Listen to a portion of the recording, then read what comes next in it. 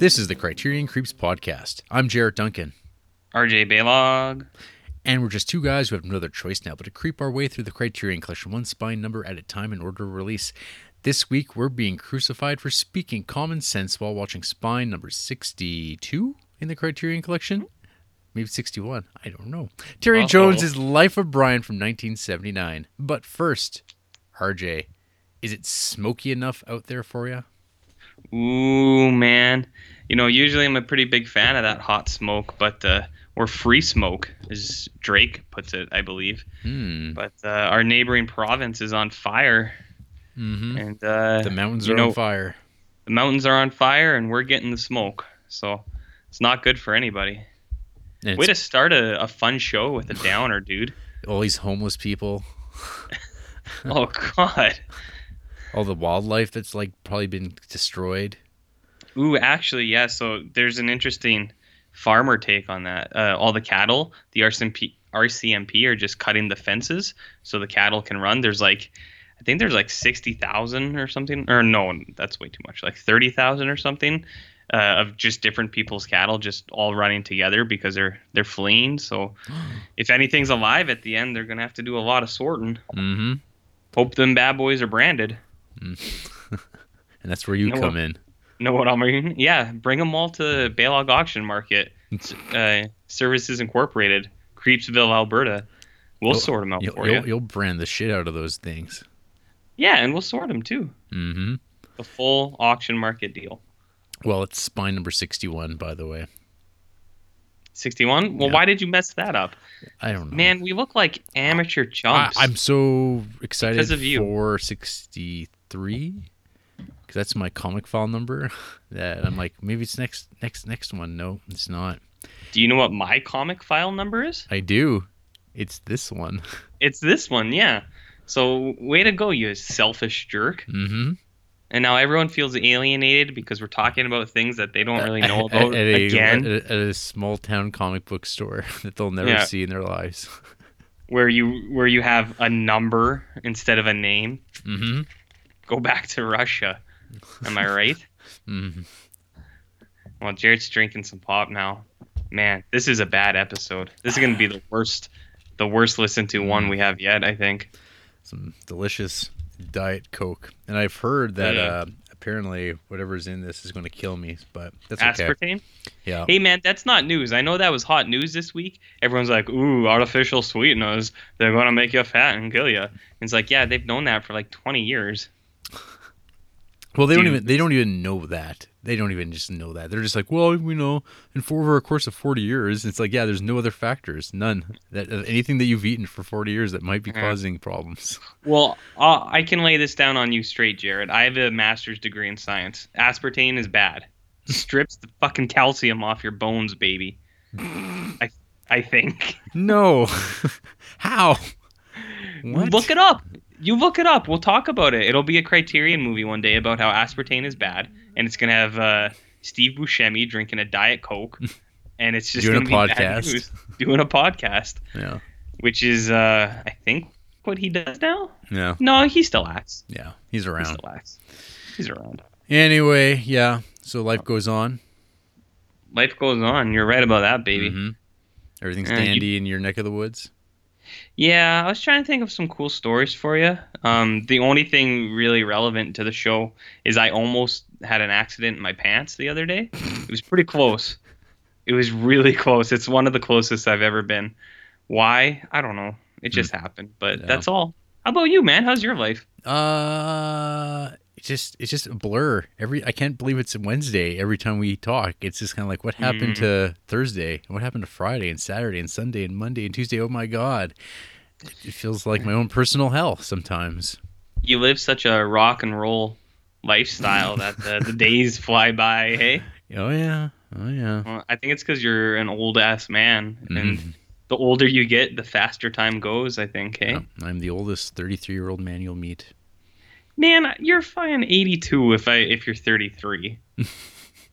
What's that expression? I don't know. Going on 82. What? No, you know that one where it's like you're 82 if you're a day.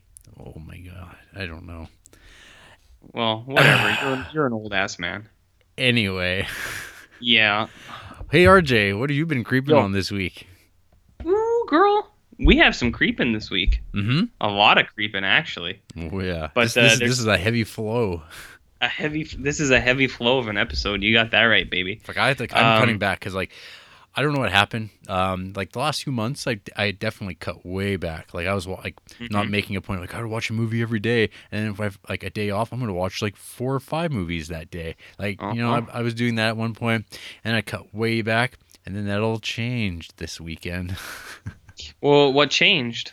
Well, this is jumping around a little bit. In news this week, one director of note that I think we all love is George Romero. He died, Hmm. 77. I've seen some people describe it as a tragedy. I'd hardly call it that. He was 77 years old, and he was like a lifelong smoker, and he died of lung cancer.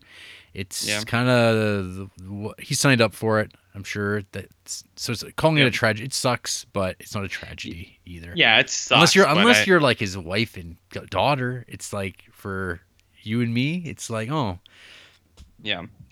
Well, I heard that, and this is total hearsay and a rumor, but I heard that he died listening to his favorite soundtrack with his wife. yes, the And I feel Quiet like that's Man.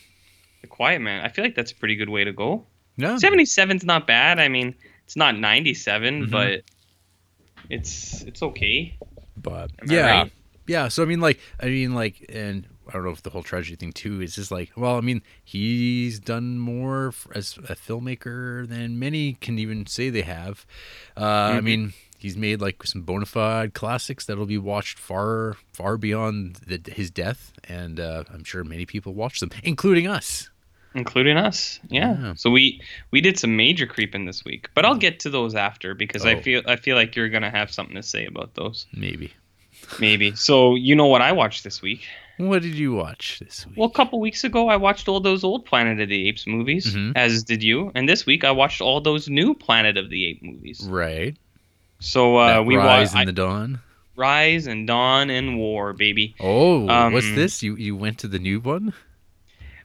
I went to the new one. I believe we went to the new one together, unless you had a What? stroke and you forgot.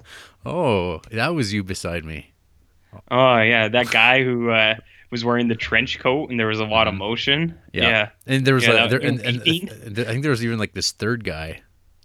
There was a third guy there. He was weeping though the whole movie, which I don't blame him. Yeah. Yeah, that was listener Steven.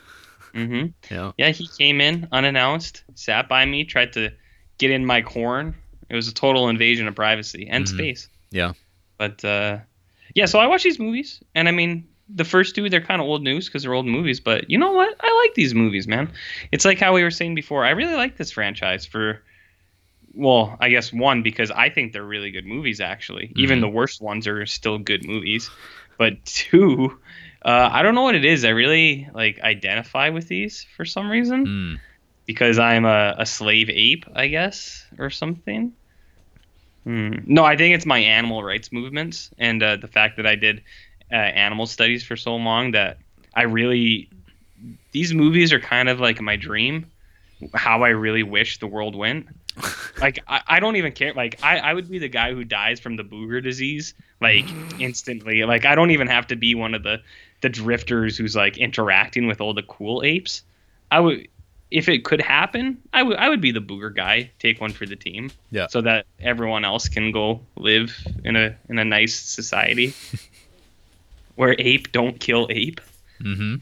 Um, so I watched Rise of the Planet of the Apes. So this trilogy, the first one was Rupert Wyatt, I think, who hasn't really done a whole lot. He did a few things, Yeah, but I don't even like. I I was just kind of, in my mind. It's just like, oh, Rupert or Matt Reeves has directed them all, but that's not true.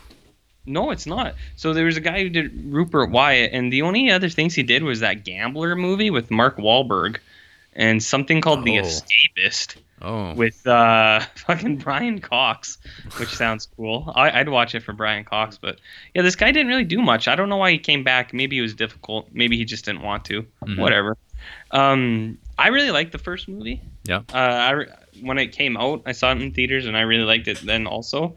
I think it's almost a great movie, but there's some really cheesy stuff in it too that I think really bring it down. Right. Like, I love the setup, like as a prequel for the whole series. I love the idea of like these lab animals being used and the progression of the story, like where they kind of lead things that kind of set it all up, the two sequels, Right. and like how they kind of build off of what this movie did. I love that. I love the characters. Like Caesar, man, he's a cool dude. Maurice, Maurice is my main man. I love that guy. But then there's stuff in this movie that I don't really like. Like, I think the dialogue is really bad at sometimes. I think the worst part about this movie is that it feels like, to me at least, it feels like they're trying to catch the audience up on stuff that they've literally just shown you. Like, there's one scene where I think they show like the progression of time really well, where it's Caesar like climbing through the trees and you see him aging and the seasons are changing and it's very obvious that time has passed. But then there's this very like out of place titles or like text come up. It's like 5 years later and you're like, oh yeah, that's weird. And then in the next scene, James Franco's like, oh man, those 5 years really blew by. And you're like, no one, that's like not natural conversation. Why is that in here? Like, it's very obvious that time went by. Right. And then they do stuff like that again, like all the time, where James Franco's doing his science documentary and he's just like, he's like, oh, I think the serum has transferred into the chimp who's now 5 and he can talk. And it's like, well, yeah, no shit, man. Like, that's the entire fucking movie. You don't have to say those things. So I don't think that's the director's fault or even necessarily the script's fault. I feel like maybe they like made the guys do this because they thought that people are dumb or something. Oh, they know that people are dumb. They know that people are dumb. So I don't think I'm the smartest guy either, but I noticed it a lot and I was just like, man, come on. And then like there's scenes with a neighbor where he's fighting Alzheimer's John Lithgow and he's like, I'm a pilot. How am I going to get to the airport? I have to fly planes. And he like says all 3 of those things and you're just like, Jesus, man, you didn't have to say all of that. You could have just been like, hey, you smashed my car. How am I going to get to work? Instead, but they needed it for the end, I guess. I don't know, man. It sounds like I'm shitting on this, but I actually do like this movie quite a bit. I think it's really good. There's just stuff like that I think is shitty. So, you know, I like it. Out of the all these new ones, I think it's up there. It's probably the best one. Maybe, but I also think the third one was pretty good too. So what about the second one you asked, Jared? Dawn? Yes, I ask. What about You Dawn? asked? Well, as I've mentioned before, my viewing was not tainted, but a little bit biased because before I went to it, a friend had told me that their one word review of this movie was trite, and I was just like, oh, okay. So then I went to it, and then all I could see was, I was just like, I guess it's not very necessary, any of the things that are happening. Yeah. Maybe it is trite. And but so I only saw it the one time in theaters, and I watched it again this week, and I liked it a lot more than I did the first time. To be honest, I thought it was pretty good. Yeah. I think it helps that I watched the whole franchise, and these 3 new movies I think do a really good job of carrying over themes and ideas from the original franchise, and especially we've said like in the last episode or the one before we were talking about how. Dawn is basically just a remake of Battle of the Planet of the Apes. Right. And I do still think that. Like, it's not like shot for shot remake. But it does follow very similar storylines. Well, because, I mean, there's like those beats are kind of spread out between Dawn and War. Yeah, absolutely. But it's just because Dawn, I think, has it has those ideas of like the apes fighting amongst themselves, like with Koba and Caesar, and then Koba trying to kill Caesar, where in Battle it's like the gorilla kills Caesar's son, or not Caesar, but it is Caesar. He like kills the leader, chimp's son. So it's like things like that, and then in the background there's those bands of like misfit humans causing a ruckus. So it's kind of you're right. Like these new ones are somewhat remakes of Battle and Conquest in a way. The Conquest is the best one, so that's not a bad thing. They do it. I think for the most part, they do it well. So I didn't really talk about the second one, but I liked it more than I did the first time I watched it. I do That's think it's a good. good movie. Mhm. I think the ending falls a little flat because it kind of falls into um, that kind of trap that a lot of these newer movies have, where it's like good guy versus bad guy in big climatic showdown, See, like Caesar and Koba. yeah. Well, I mean, yeah, it's like the real battles from within.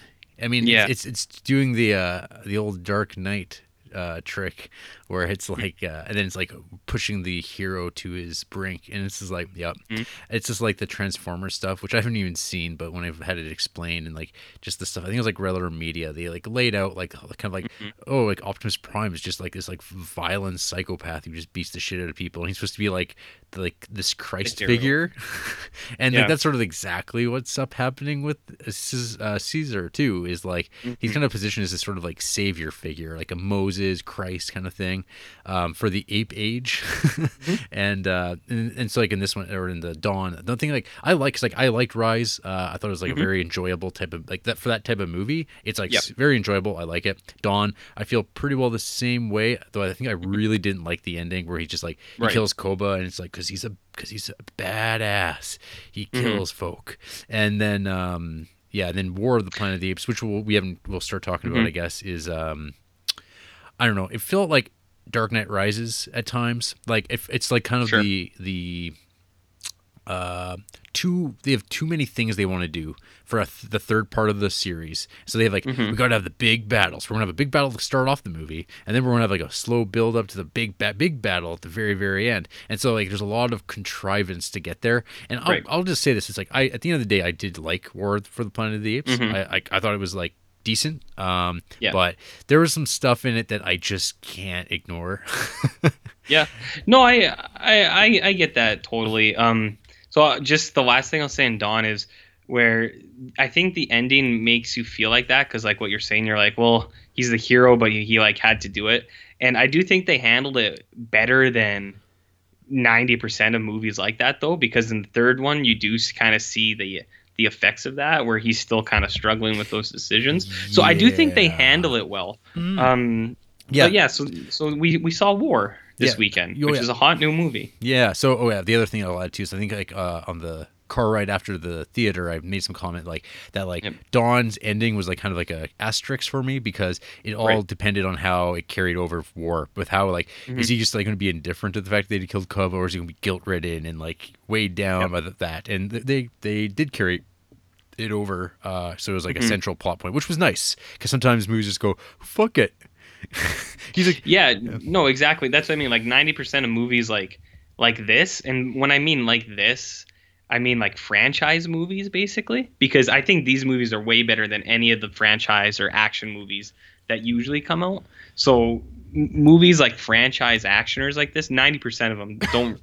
I don't think they care enough to try to address those things, or they do, but they do it in like a bad way, or they're just not good at it. So I did think they addressed it well, and so I thought that you and me would kind of go out ahead for War of the Planet head to head for this Uh-huh. because my initial response, I left the theater. I thought it was really good. I enjoyed it quite a bit.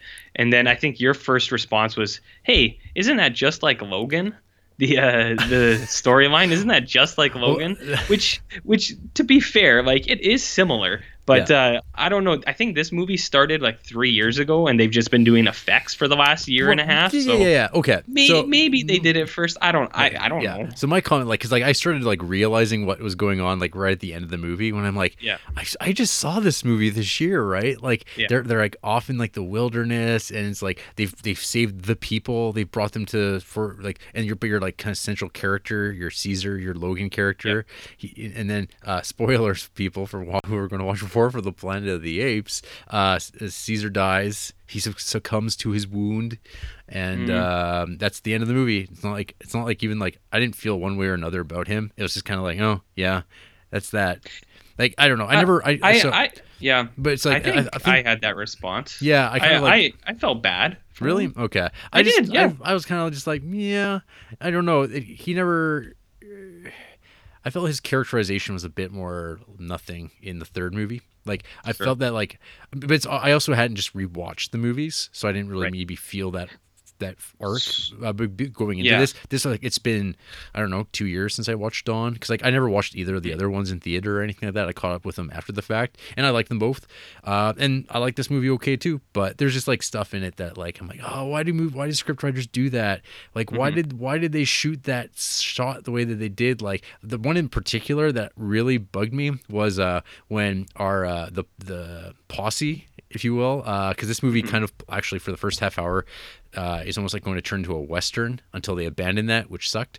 There's Mhm. like a scene where they're following the humans way too closely, Mhm. like ridiculously close. You're like, what the Yeah. fuck? And it's like, are they just did they just shoot this because they're like, oh, people are dumb and like they don't realize how close that is? Right. But there's a guy like 2 seats over from me who are like, are they following a little close? And I'm like, okay, it's not just me. Like it's like Okay. it's really like, what the fuck? Like why did they do that? Like Yeah. it's so like why? Like it's just goofy. Maybe it's like the dialogue in the first movie, where it's just like, "Oh, geez, time sure flies. Hey, guys." Yeah. Well, it would be like too confusing to like, oh, like people won't be able to watch the movie and realize that they're following the humans Following them. if we don't show the humans on the screen at the same time as the apes. It's like, Right. what the hell? It's like you just show tracks on the ground and a head, Mhm. and then they're following like at a discrete distance. It's like even though they're apes, I'm sure they understand the idea of like cover and like staying Yeah. like out of senses. And then like there's the it's so odd. And then there's like the bit where they hear gunfire and they're like, what are they shooting at? And I'm like, well, I'd assume that like they're shooting at you because you're following so closely, but they weren't because they're just blind, Yeah. I guess. But like just like stuff like that where I'm like, why did they decide to go that route? The other bit that was like made me kind of laugh, and I think like other people in the theater also kind of reacted, so it doubled down for me. The like oddness was the Yeah. like the big secure like military base Mhm. that's like guarded by like I don't know dozens of like survivors of this like post-apocalypse like veterans like fighting apes in the Mhm. woods and fighting other humans. This like what 10-year-old girl just like walks right through the complex without being seen, like making no attempt to Mhm. hide. Just she just walks through and no one sees her, and it's like, what the hell? Like why? Basically everything with Nova is crap. Maybe it's the Superman like idea where he wears his glasses and people don't see because people don't see what's right in front of them. Yeah. Huh? That wall they're building that like That wall. that doesn't look Yeah. like it would stop anything. Like it didn't even look finished, and Mhm. it's like, well, what was the point of the wall? Like other than we have to keep the apes alive, so they don't just get mowed down when they get caught, because we have to have a contrived escape sequence where he has to save a bunch Yeah. of apes. So we're going to have all the apes all kept alive to build a wall, even though they have no Mhm. food or water, and they're just going to be killed. And it's just like, okay, like I don't know. There's Yeah. so much that they could have stripped out a lot of that unnecessary Yeah. third movie stuff that movies feel like they have to have, and wound up with a better thing. Like I said, like when the movie starts out, Mhm. it's like this, it's a revenge western, and it's like, oh, that's fantastic, like what a cool idea. I was so sucked in, and like Mhm. he's joined by fellow apes, and they're on horses, and they're going to ride out and get revenge. It's like, that's great, what a cool idea. And then they just like abandon that, and then it just turns into Yeah. like, oh, it's like a Prison movie. prison escape thing. What? It's like, but it's Yeah. like, why would they be held captive to build this shitty wall that wouldn't stop anything? Okay, it makes no sense. Mm. Yeah. I understand like those comments. Like I get it, because that stuff, it like when you do like kind of analyze it, it's just like, yeah, I guess not. But honestly, when I was watching it, I didn't really question it that much. I was just one of those hot phrases people say, I was along for the ride. Sure. Yeah, like I don't know, I thought this movie did a really good job of it. Kind of it brought me in. I was invested in it, and it's like I was saying before, I think watching the first two before did me a favor, because it kind of put me into the mindset of it again. And Yep. I think there's a continuity between all three of them. They do a really good job of relating certain elements back and touching back on ideas that they bring up in previous installments. Mhm. And all three of them they have similar themes. They work similar ideas. They address, they handle the original series well. They bring up some of those ideas, and I feel like this third one, I do think it does a really good job at tying up certain loose ends where things that they bring up in the first one and the second one, where it's like, all right, where's that going to go? I thought they addressed it well. Such and as? then they leave. Well, so I do like the way that they handled like how humans kind of just become nothing and dying out. Like I really liked in the first one where it's kind of just like a disease kills everyone. Right. So they kind of change it where I think in the original movie it's like you think it's like nukes or something because when you go through the desert and it's like electricity that was kind of the vibe I got. At least I was like, oh, it's because they talk about how humans destroyed the world, and I was like, I feel like at that time that was when they were in Cold War type stuff, so they kind of thought it would be nukes. But for the new one, there's scarier things like biological warfare and stuff like that, and even unintentional ones like cures for Alzheimer's that go bad. So I do like how in the first one they brought up this thing where it was like a disease or a cure for something, but it affects humans differently, and it killed off a bunch of them. And then in the second one, they kind of build on that a little bit where there's some people who are immune, but they don't really know, like they do there. I can't remember exactly what it is, but they talk about this illness a little bit.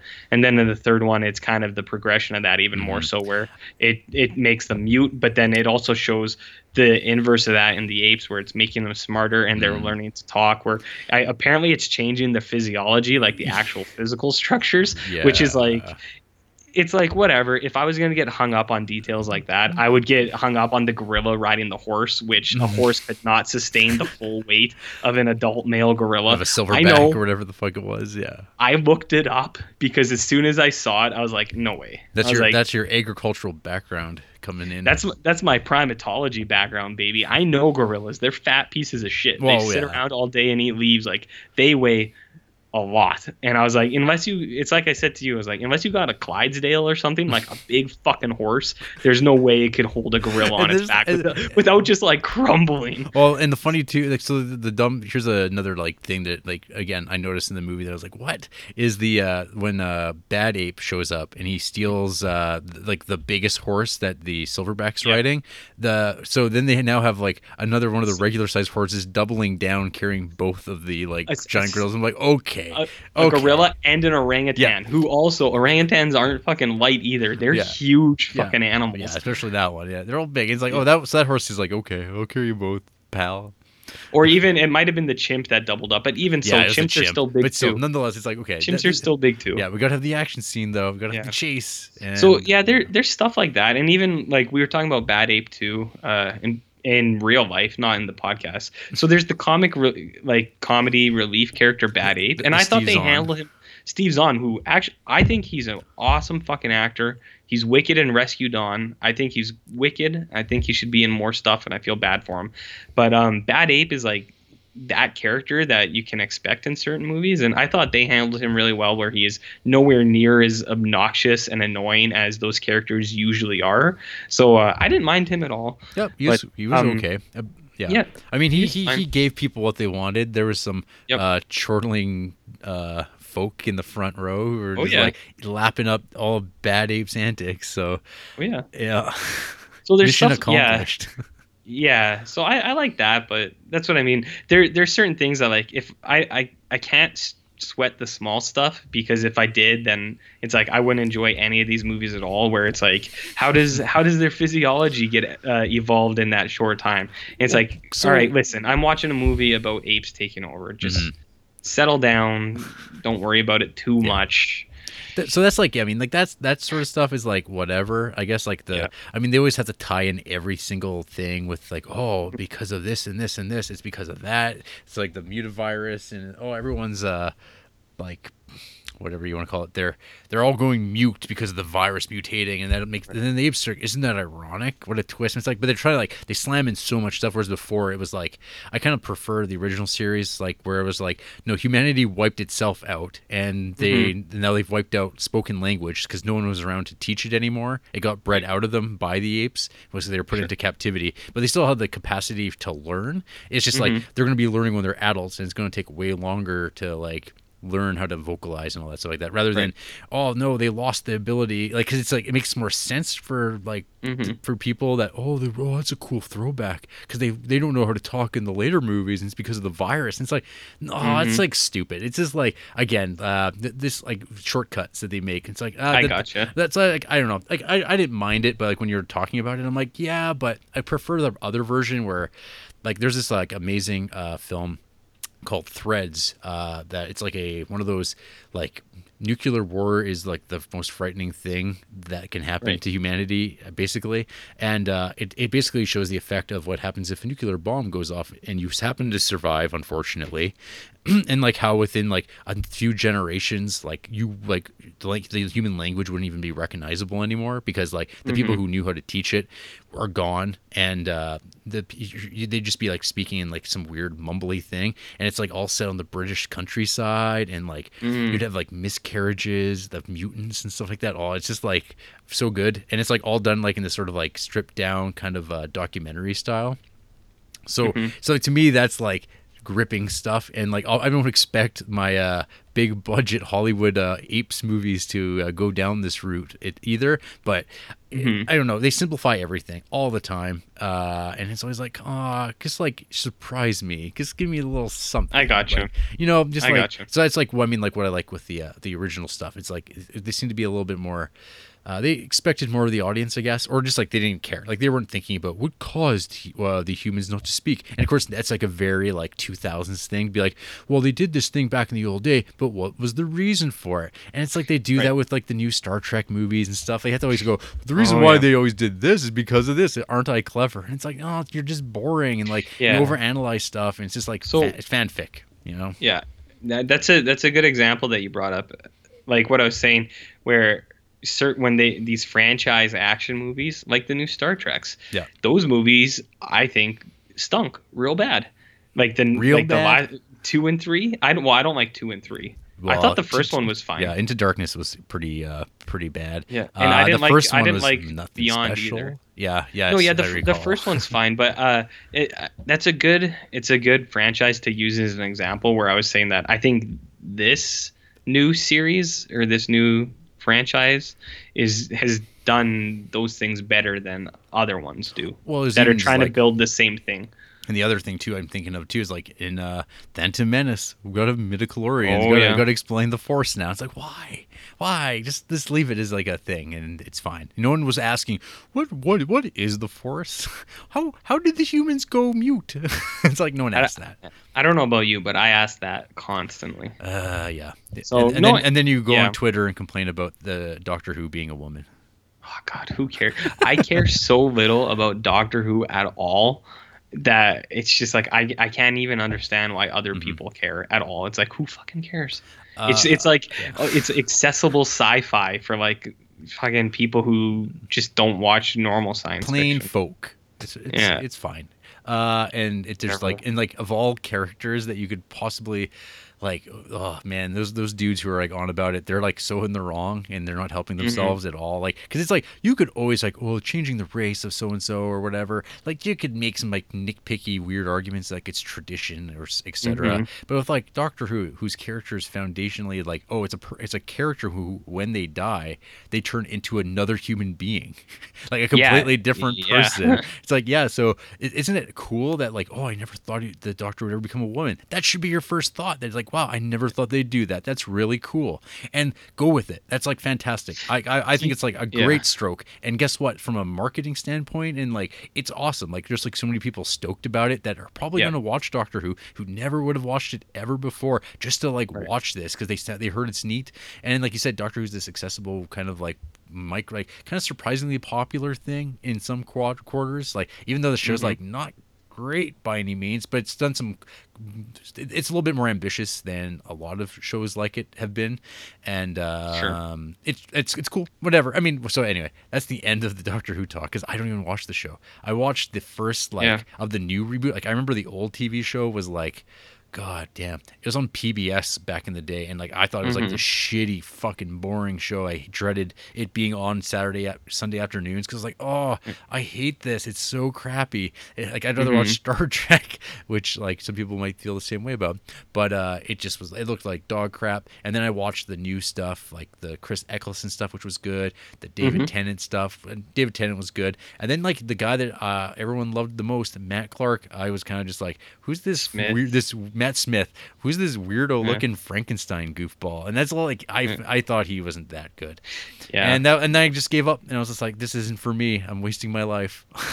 Yeah, I watched Chris Eckel and one of David Tennant's, and then I was like, no, I'm good. Yeah. I don't care anymore. Yep. And I remember when they picked this old balls Peter Capaldi guy. I remember everyone was like, oh, sweet choice. And I looked at him, I was like, why did they pick this old fucking man to appeal to like the new like viewers, like kids? I don't know. I don't care. Because you need to watch the I thick. care You need so to watch little. the thick of it, RJ. Yeah, I care so little about it at all that I can't even understand why people get mad. It's like, who fucking cares? Anyway, hey, one last question about War for the Planet of the Apes. How did you feel Yep. about Woody? I thought he was fine. He Yeah. did what he was supposed to do in that movie. I don't know. Nothing he does in that movie really makes any sense, other Well, than he's I got to be a kinda- bad guy, and he's like, Yeah, I can't kill my own son. It's like, who cares? I think of it like this, Jared. He's like that military man who's got drunk with power. It's just like Doctor Strangelove. Yep. Remember that was fresh in the '60s. Hey, remember like Apocalypse Now? Like it's always Yeah. like that's like it's such a cliche, and he didn't. There's nothing wrong with him. It's just the character was just like there's not much for him to do other than like shave his head and like pick up plague-ridden dolls. Yeah. No, I thought he was fine. I thought everyone in it was fine. And hey, you know what? I thought it looked pretty good too. Mm-hmm. Yeah. Um, So. Hey, we should mention we watched another thing together this last week. That's true. We watched What was the name of this fucking we thing you made me watch? off of YouTube when we finally got Yeah. your things to work. Yeah. Well, I had been on a kick of watching like occult documentaries and stuff like that, and like just Right. YouTube weirdnesses and just like things from the VHS era. And one of those things that I decided to watch at the same time with RJ and share with him this wonderful world was a little VHS tape called "Law Enforcement Guide to Satanic Cults" from like 1994. So this was RJ a educational tape designed by a company to distribute or sell to police forces all around North America in how to identify and deal with satanic cults, which apparently were up to no good, very active. We're constantly told that, like, because of the First Amendment in the country, there's nothing they can do about it. And it just Right. seems like, oh, we'd love to just bust these guys' heads open, but we can't. They're constitutionally protected. We can't just, stone them to death in the streets like we used to be able to. It's just this goddamn country. It's gone to hell. Diplomatic community. That's right, diplomatic immunity. Yep. Anyway, so we watched this fucking thing that was like really long, and it's got lots of mullets and hairstyles and some Cosby sweaters. It's got some tips about how to identify satanic graffiti in parks. We get to see the same graphic of a tips. park like a lot over and over and over again. We get to hear this like really boring San Francisco police detective recount this like prosecution of a satanic leader who did some fucked up shit back in like 1985. And then just talking about like, I don't know, not using your rationalizing abilities to like investigate, which is like kind of not good advice, I don't think. It's also like talking like going with your gut and and like also talk about dabblers. Oh yeah, don't forget about the dabbling. Oh, dabblers. Yeah. Yeah, well, because you can dabble in Satanism and you're probably going to play video games your too at the Motley same time. Crue, your AC/DC, your Dungeons and Dragons, but that doesn't mean you're. But it's like a gateway, you know. And so maybe you should just make sure your kids don't having access to that sort of thing, because one day they're doing that, and the next they're hanging out with Anton LaVey and having having fun, and you don't want to be doing that. Yeah, man. I thought for all that it's worth, or for what this thing is, I actually enjoyed watching it. Sure. Oh, yeah, I thought it was pretty funny. Yeah. The guy who is the ex-Satanist showing what the satanic symbols in the park were, that he clearly just went and spray painted like earlier. 10 minutes before because he was just like, because they're walking through and he's like, oh yeah, look at this. It's an upside down cross. That means there was a party here. Yeah. And it's just like, does that? Is that what that means? Here's a piece of rope. Looks like it's got some blood on it. It's like, he knows how to identify blood. Yeah, and he picks up a lidocaine bottle, and he's like, yeah, there was definitely some stuff going on in here. What's going on over there? Can you hear that? Hold on. Hey, get out. Hey. It's the satanic cults breaking into RJ's place. The cats were fighting. Oh, that was cat fight sounds. Could you hear that? I heard like a rat, and then I saw you turn, and I was like, okay, something's happening. Anyway, so I have the door open today, which I usually don't, but it's so hot now I can't just close the door because I'm in a room with no windows. Mm-hmm. So my cats were fighting, but I stopped. We're cool now. Okay. I like that Satanism show. It was funny. Yep. Yeah. If you want to check Or I was going to say the best part was they would do these things where they would bring up a subject where it's like the occult or witches. And then they would go on about 5 minutes of it was just a blank screen with like a background. And then text would come up where it's like, here are some things to look for. Oh my God. And then there was one where it was about like the danger to children, and it's like red flags. And it's like children talking about sex, children listening to music, children who have white stuff or blood on their underpants. And it's like children who say that men have touched their privates. And it's just like, what? It's like, well, yeah, no shit. Those are fucking red flags. Children who act sexually towards you, and then it's like putting fingers up their ass. It's just like, what the? I don't know if I need a tape to tell me, hey, there's something happening here. Maybe I should be a little concerned. Yeah, exactly. It's like, if I hadn't watched that, I wouldn't have known that was a red flag. It's like, hey, Sonny Jim, you have blood in your underwear? It's probably just you growing up. We'll worry about it later. But then you watch this and you're like, oh shit, it might be the occult. Yeah. Better watch out. Yeah. Oh, God. So, yeah, that was the thing you made me watch. And it was fun. Yeah. I enjoyed it. I recommend it to anyone. It's available free on YouTube. Nice. So I have a few other things. I'm not going to talk about any other movies together. Not together, literally, but in the same space in the universe. Okay. And we watched a TV show that we like. But I was going to tell you, I finished the book I was reading that I've been reading for like 2 months. Night Film by Marissa Pichel or Marisha? The book about drinking bourbon straight. Oh, God. Okay, so I sent Jarrett some updates while I was reading this. So it took me a long time to read this because I got really busy. And then I got burnt out on it for a little bit because so I brought this up way back because this will be a movie one day. I think Ron Howard or someone like that has the rights to this. And it's about a journalist and investigator who's investigating a eccentric director it's basically David Lynch, but if he was like really off the chart, like had a secret compound and like that, but it's David Lynch. So, like David Lynch with the serial numbers filed off. Yeah, exactly. So, and it's like that's what the book is about, and I actually really like the story. There's some times where I think you feel like they're really going to go for this like supernatural thing, and you're like, oh man, they're really doing it. And then you don't, it's like it doesn't seem like a red herring, but then later you're like, oh, I guess they didn't, like, you can't really do that. But I like the story and I like the idea of this director and the author. She does this really cool thing where she like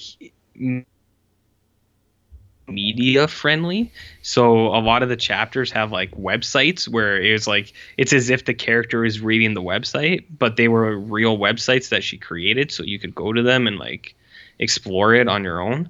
So there's stuff like that that I think is pretty cool, and I think for the most part she actually is a very good writer. Like she's a smart, intelligent person, but there were things in it that I really didn't like where I don't think she does the characters super well. They're kind of flat, which is like whatever. That happens. The one thing that just kind of drove me crazy is that she would write like the main character was a guy and he always talked about down in scotch. He's like, because he drank scotch because he was a fucking man, Yeah. you know, and he's like, I downed my scotch in a gulp, or I drowned my scotch in one drink. And it happened so much. I was sending you pictures for like the first, I don't know, 10 times. And then I just stopped because I was like, man, it's getting fucking ridiculous. But did it hit N-bomb levels as it does in Stephen King's It? No, nothing has ever hit that.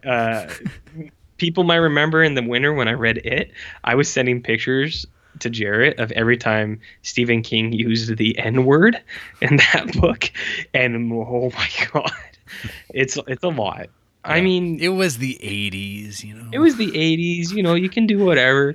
It was a lot. It didn't reach not the 1880s, the 1980s.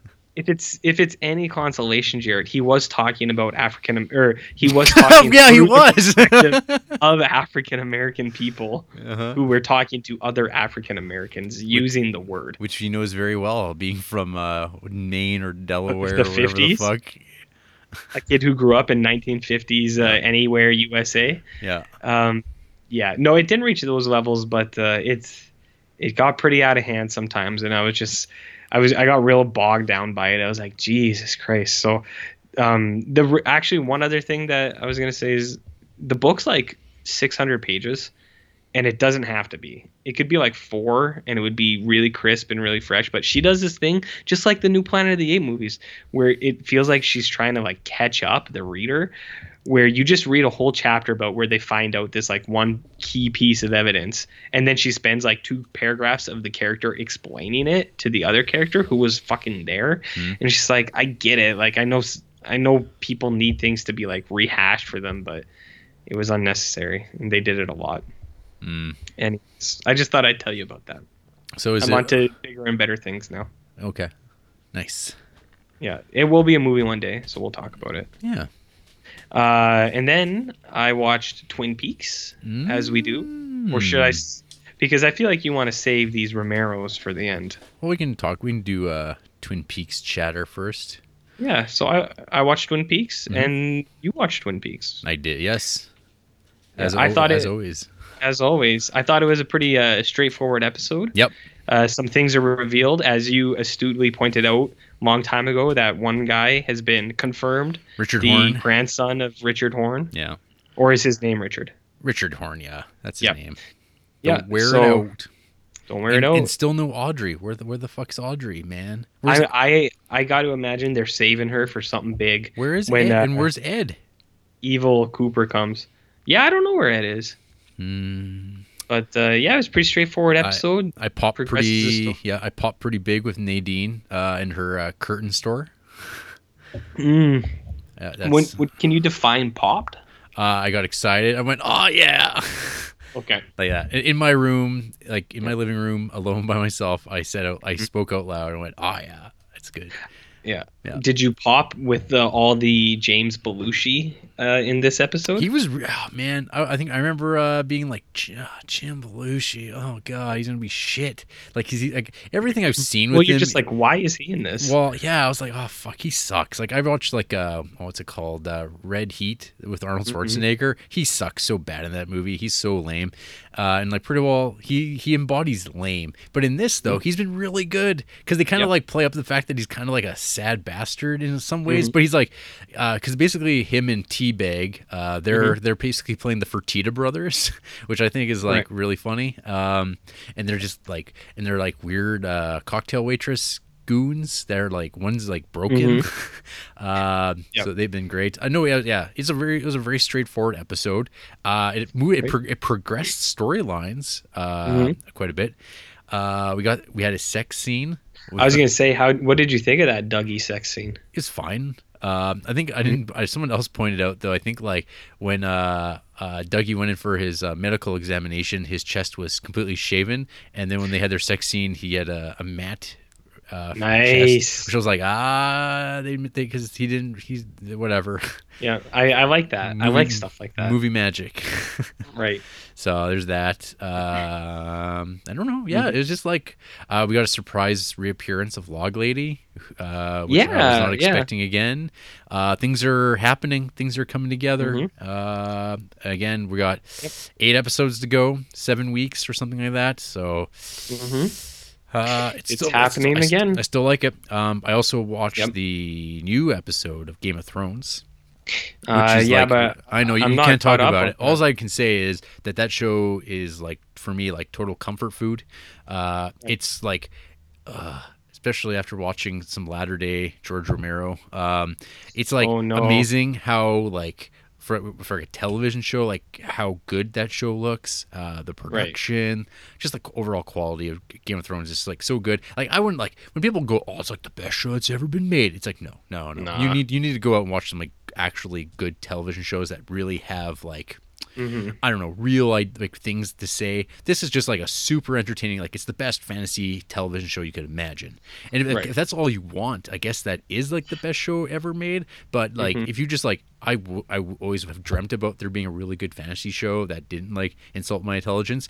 Game of Thrones is it, and it's like I really like it, and I'm glad it's on. There's only like I think 12 episodes of that to go too, but it's getting broken up because that's what HBO likes to do with their hits is slow it down and milk it for all it's worth. So that's frustrating. Sounds shitty. Yep, but Twin Peaks, man, it's like how much Dale Cooper are we going to get? Pure regular old Dale Cooper. Not much. Every episode, it just seems to be a little less and less. Yep. And it's like, oh no, this better not be like, oh, well, if you had watched season 4, which will never be made, you would have gotten all that you needed. It's like, no. Yeah. Well, do you think the return is the return of Dale Cooper, and the whole series will just be leading up to Coop coming back? Ooh, that would be mean. Because that's what. Okay. I thought that a couple weeks ago actually, but I never said it because I kind of thought that was like a common idea. I was like, well, I'm not the first guy to think that. Right. But yeah, I was like, maybe the return is just of Coop. Eesh, man. I think there's one podcast guy out there. He made some comment about how the first run of Twin Peaks was Who Killed Laura Palmer, and the theme of this particular run is Who is Dale Cooper? Ooh. Well, I don't think it's much as that. I think it's the Dougie show. Well, and Coop's just coming back. Well, there's like, I mean, if you want to go, when you go back to like David Lynch stuff and like everything he's made, it's always been about doppelgangers and like kind of like these like sides of a person. And there's this whole idea that like I think the real shitty thing is that Bob is Bob and he takes over you, but he only basically takes over like the worst side of you. So all the things that evil Coop has done are all things that Cooper was always capable of, and he's just unleashed. And that's the thing where like, because like if you remember at the end of, or kind of like when Leland Palmer like dies, like when he's like, when Bob's like, I'm going to leave here and I'm going to leave or pull the cork and he's going to remember everything. That scene's still coming for Dale Cooper. Is like when they recombined or whatever happens on that plot beat, he's going to remember every single thing that evil Cooper's been doing that for the 27 years. And will he be strong enough to survive that? I don't know. We'll find out. We'll find out. Yeah. So this also ties into, I guess, some news. So there was Criterion announcements this week. Oh man. And perfect timing. Criterion announced, amongst other things, that Twin Peaks Fire Walk with Me is getting the Criterion treatment. It sounds like it's going to be the same transfer as the one that's in the complete mystery box. Okay. That came out on Blu-ray. So I mean, like for me, I've already got that version, but like the completionist in me will want to get this as well. But what was really surprising for me though is the amount of people who are really mad about this movie being in the Criterion Collection, like pissed off. They think this movie's like the worst piece of shit they've ever seen. And I'm like, wait, people still think that? And I'm like, well, those same people like are big, like, I mean, they must hate the current Twin Peaks. Like, they should. And then, of course, I started realizing, oh, man, there's a lot of people who don't like the current Twin Peaks. And it's like, oh, that's like, what a bummer. Yeah, like, to me, it's like, this show is like pretty interesting and like worth like thinking about. And just people just like do not want it. They want to go back to the comfort of what their show was in 1990. And they want to show exactly like that. And I mean, basically, I think I saw some think piece in the last week that's like Twin Peaks: The Return is like the show that defines like 2017, where we are at right now, like kind of like, come on. I thought that'd be a response, but just this idea that like it's like with drones and like kind of desolation and like everyone's older and dying and shittier than ever, and it's like all like digital and harsher. It's not filmic and like soft, and like everyone's like coarser looking and tougher, and it's like, yeah, okay, whatever. It's some people like they never left English 101, so that's how they got it. So they talk. That's how you get the hits, RJ. I don't like that. Yeah, that makes me mad. RJ, if the Criterion Creeps podcast had more hot takes like that, we would be like adding like dozens of listeners, I'm sure. The only reason we don't get dozens of listeners is because you can't pronounce the names of the people in the movies that we watch. Well, that's beside the point. It's the key factor. No one can pronounce these names, and I've got some coming up on those Criterion announcements. But anyway, so yeah, Twin Peaks talk. Yep. Twin Peaks was good. Yep. They moved the plot along, and we'll wait to see more. Yep. So Romero movies. Romero. So George Romero died, and I realized, fuck, that changes my plans for watching stuff in the next few days. And I'm like, well, it's like always, like I'd actually pulled out Dawn of the Dead to rewatch like a month or so ago, because I could, as I think I told you like a month or so ago, I'm like, I could watch that movie at the drop of a hat. I love that movie. It's such a joy to watch. It just blasts by. And so I pulled it out intending fully to watch it, and I had been holding off. Things came up, and then George died. And I was like, well, I guess I got to watch all of them again. Your reign of terror continues. We didn't talk about it on the show, but apparently in real life you had played his card for him when you took that DVD out. Yes, it set things in motion. Actually, my buddy Corey, he watched the Argento cut of Dawn of the Dead the morning he died. So he's to blame. So he is solely to blame. It's like he took the Thanks cancer a lot, and jerk. like shoved it right down his throat. Yeah. Good job, buddy. Jeez. Anywho, so I've seen these movies many times before, but am I to take it from your Letterboxd post that you have not seen the Romero Dead trilogy before? Okay, so here's the thing about this. I have seen these movies as a little kid. Weird. So I had them, I've talked about this before, where there are certain movies that sometimes I have a marked as seen and sometimes I don't, even though I have seen them. These movies fell into that category where it's like, I've seen them, but it was so long ago, I can't honestly count them as being seen. Okay. So last year, this is off screen.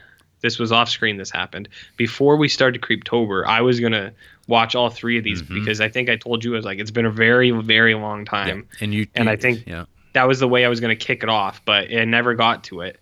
So I had been meaning to watch these. I haven't seen them since I was a little kid. So these were actually pretty fresh viewings for me. Well, yeah, I hope so. You just watched them. Well, no, I mean, like, watching them now, there was a lot of new stuff that it's like you were watching them for the first time. Essentially. Yeah. I have seen them before, but it's been so long that I can't say in good conscience that I've actually watched these movies. So it's been a long time, Jer. Okay. It's been a long time. Does that make you mad? No. I just wanted clarification on it, because I was like, what? You've never seen like these? Like, how the hell have we had conversations about these, I thought. Anyway, so what did you think of revisiting the trilogy? I thought it was great. It was a barrel of laughs. Um, no, I think like these movies are really good for a lot of reasons. I think the biggest one, and it's like it's not news or anything like that. I've heard other people talk about them before like this, but it's where each one is kind of it's a different take on his own thought, like his ideas.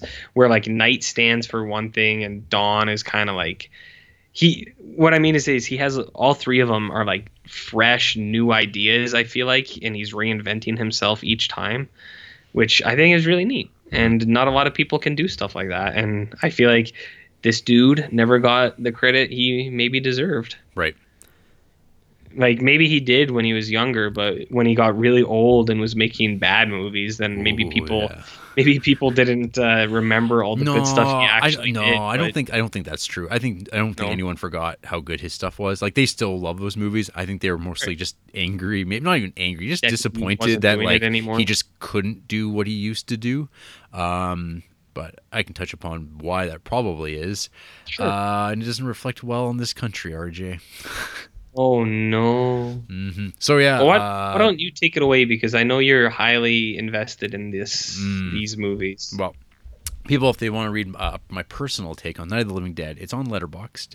I'm pretty sure it is the first Romero movie that I ever watched, because I never watched Creepshow when I was a kid. It just kind of like it wasn't on my radar. My friend Right. Corey again, who killed George Romero, he lent me his VHS copy of Night of the Living Dead, Ooh. and like when I was in like my grade 10 in high school, it's like the 1st year of high school, he like was my new friend who just lived down the street, and he's like, oh, because this is like post Resident Evil 2, where like everything's zombie and zombies are cutting edge, and everyone's like, well, if you really want to watch the real zombie movies, you got to watch George Romero, because this was before zombies were in. Like at that point, anyone would just have been Right. watching like Brain Dead, Dead Alive, or whatever you want to call it, the Peter Jackson movie. Yeah. And then there's like, well, you got to go back to the classics, and so you'd have to go find these on video, watch them that way. And like those are movies like just weren't on my radar. My friend Corey had them. He made me watch them, and I did. And Night of the Living Dead just like hit that sweet spot of like kind of that Twilight Zone, Outer Limits vibe. It's just like otherworldly, black and white, kind of just like off and kind of like boring in the right way. It feels like Right. if you've ever spent time on a farmhouse or acreage growing up, it feels exactly like that. Like the movie really feels like, oh shit. Like if I was like driving out in the country and this suddenly happened, I just had to like go run toward one of those houses and hope that like I could hide out while these like weird marauding ghouls like leave me alone. Ghouls? And so it always like resonated in that way, just because it was just like the middle of nowhere kind of feeling, and that you're totally isolated, and it's like, what a cool setting. Because it seems like other later movies that would be influenced by this, it never quite gets that feeling right the way that Night of the Living Right. Dead makes it seem so easy. Like just the setup at the graveyard, the weirdness of it, it's like, yeah, this feels exactly right. Like it really transports you to that world.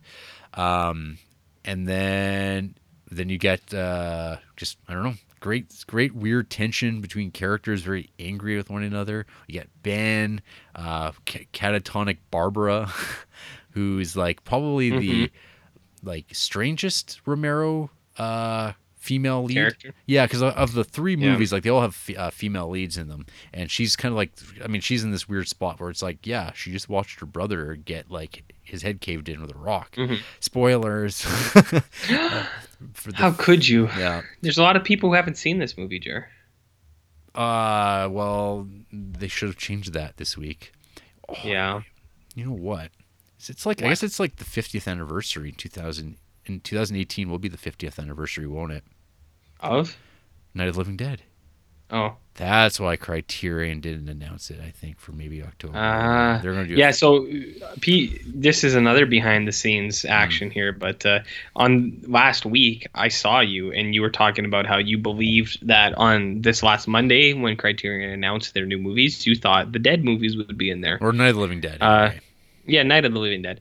But it wasn't, and then George Romero died. So you and Corey are to blame for this one. Yeah, but so maybe next year on the same day that he died, apparently this New York Film Festival announced the dates for Giannis Films' print of it that they've got screening in October, which means like usually when Giannis Films is doing their screenings, that means that their Blu-ray's forthcoming, which will be really great because this like the best way still to watch this is like this really old DVD that Elite Entertainment put out under their Millennium Edition line in this red case that I still have to watch because every other version looks like crap, or like there's like a bad Blu-ray of it that exists right now, which is just like doesn't look right at all.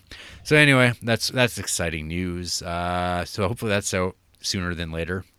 Not like October, like I expected, but instead we're getting Twin Peaks Firewalk with, which is cool. So yeah, Night of the Living Dead. It's always a favorite of mine. Despite, I mean, there's like weird acting bits and stuff like that that are kind of goofy, and you know they're not using like really professional actors or particularly great actors, but that it kind of adds to like the weirdness of the movie. That it feels like this is happening. This has like a real immediacy. It takes place over the course of one evening, and there's like a real tension to it. You don't know if there are people who are going to survive. The use of media and stuff like that becomes a great touchstone between this one and Dawn.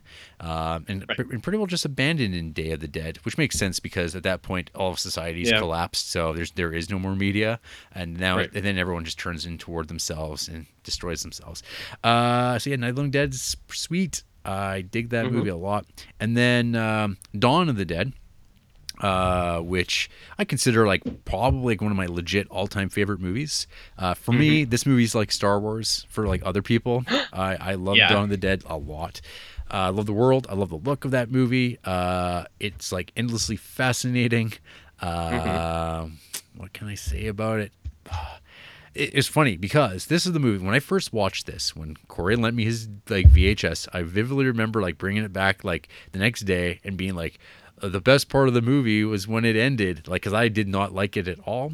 I thought it was just a bad piece of shit. Like, what was that? Like, I had never seen like a 70s horror movie outside of like Texas Chainsaw Massacre, which is like an incredibly visceral, like strange, violent movie. Where this is kind of like in comparison, like a plodding, bad makeup, like movie of like dirty, smelly bikers and like weird old 70s people, and just like what's with the color of that blood, blue zombies, blah blah blah. Like it just like without like a proper introduction, and after watching Night of the Living Dead and think that movie's so good and effective and atmospheric, Dawn of the Dead is like such a different type of movie that's like, what the fuck? So like I didn't like that movie at all the first time I watched it, but like a year later or so I remember being like, oh, I should watch that movie again, because like I thought about it a lot, and I think at some point the movie Idle Hands came out, which has like dope. It's dopey, all right. But there's a bit in it that like where they used Dawn of the Dead footage, like when they bites down on her, and I remember that. I remember watching that with my friends, and I was like, oh, that's from that Dawn of the Dead movie. And then I was like, I should watch that movie again. And I watched it again, and I was like, oh, I like this movie more now. And now I've watched the movie like, I don't know, dozens of times, and it's like one of my all-time faves. So, you know, things can happen like that, where you watch a movie the first time and go, what the fuck, what a piece of crap. And then you watch it over and over again, you go, yes, this movie's really good. Yeah, for some movies. So I've heard. Well, one day, RJ, you're going to be like, man, Salo is like my Star Wars. I'm never watching that movie again. That movie sucks, Jarrett. That movie sucks and you suck. How did you feel about these first two movies, which I think are undisputed classics of horror? All-time bangers? Yeah. Yeah. No, Night is very good. It's like you said, it's a very tight little action movie. There's not action, horror. What am I talking about? I don't know. No, I don't know. It does everything right, man. Like, it's great. I don't know what to say. I really enjoyed it when I watched it. Yeah. It's left me speechless. Wow. It was great. But so I was gonna Dawn. Yeah. I think Dawn is really, really good for a few reasons. One thing is that Another hot phrase that people use a lot is it feels lived in. And what I mean by that is like around the time when they like clear out the mall and then they start actually living there, you get a feel that they're doing things that like real people would actually do. Like there's a scene where the guy's like just painting inside of like their little shelter. He's like painting the walls, and it's like that's such a small thing because they only show it for a second, but it's like I feel like that is something people actually would do when they're like living in that kind of situation. Right. Or when the one dude is getting really sick and he's kind of sequestered into the corner, Roger, and you see just like in his Roger, sad, shitty little like final his palliative care, his palate, yeah, exactly. And there's stuff there where it's like you see like there's cards on the floor and there's like wrappers and stuff like that because it's like he hasn't moved in what looks like at least a week or two. Mm-hmm. So I feel like he builds that kind of sense up really well. Every time I watch that movie, I always like, oh fuck, no, Roger, don't get bit by the zombie. Why are you acting like such an idiot? It gets me every time. It's like, why do you need your backpack? It's so well done. Stop being a jerk. Yeah, and he's like, fuck, you know it's coming, and it's just like, oh God, fuck, he got bit again. It's like it never changes every time I watch the movie, and it's like I can't think of very many movies where like I'm like I still like get sucked in by like things I know are coming. So, that seems great.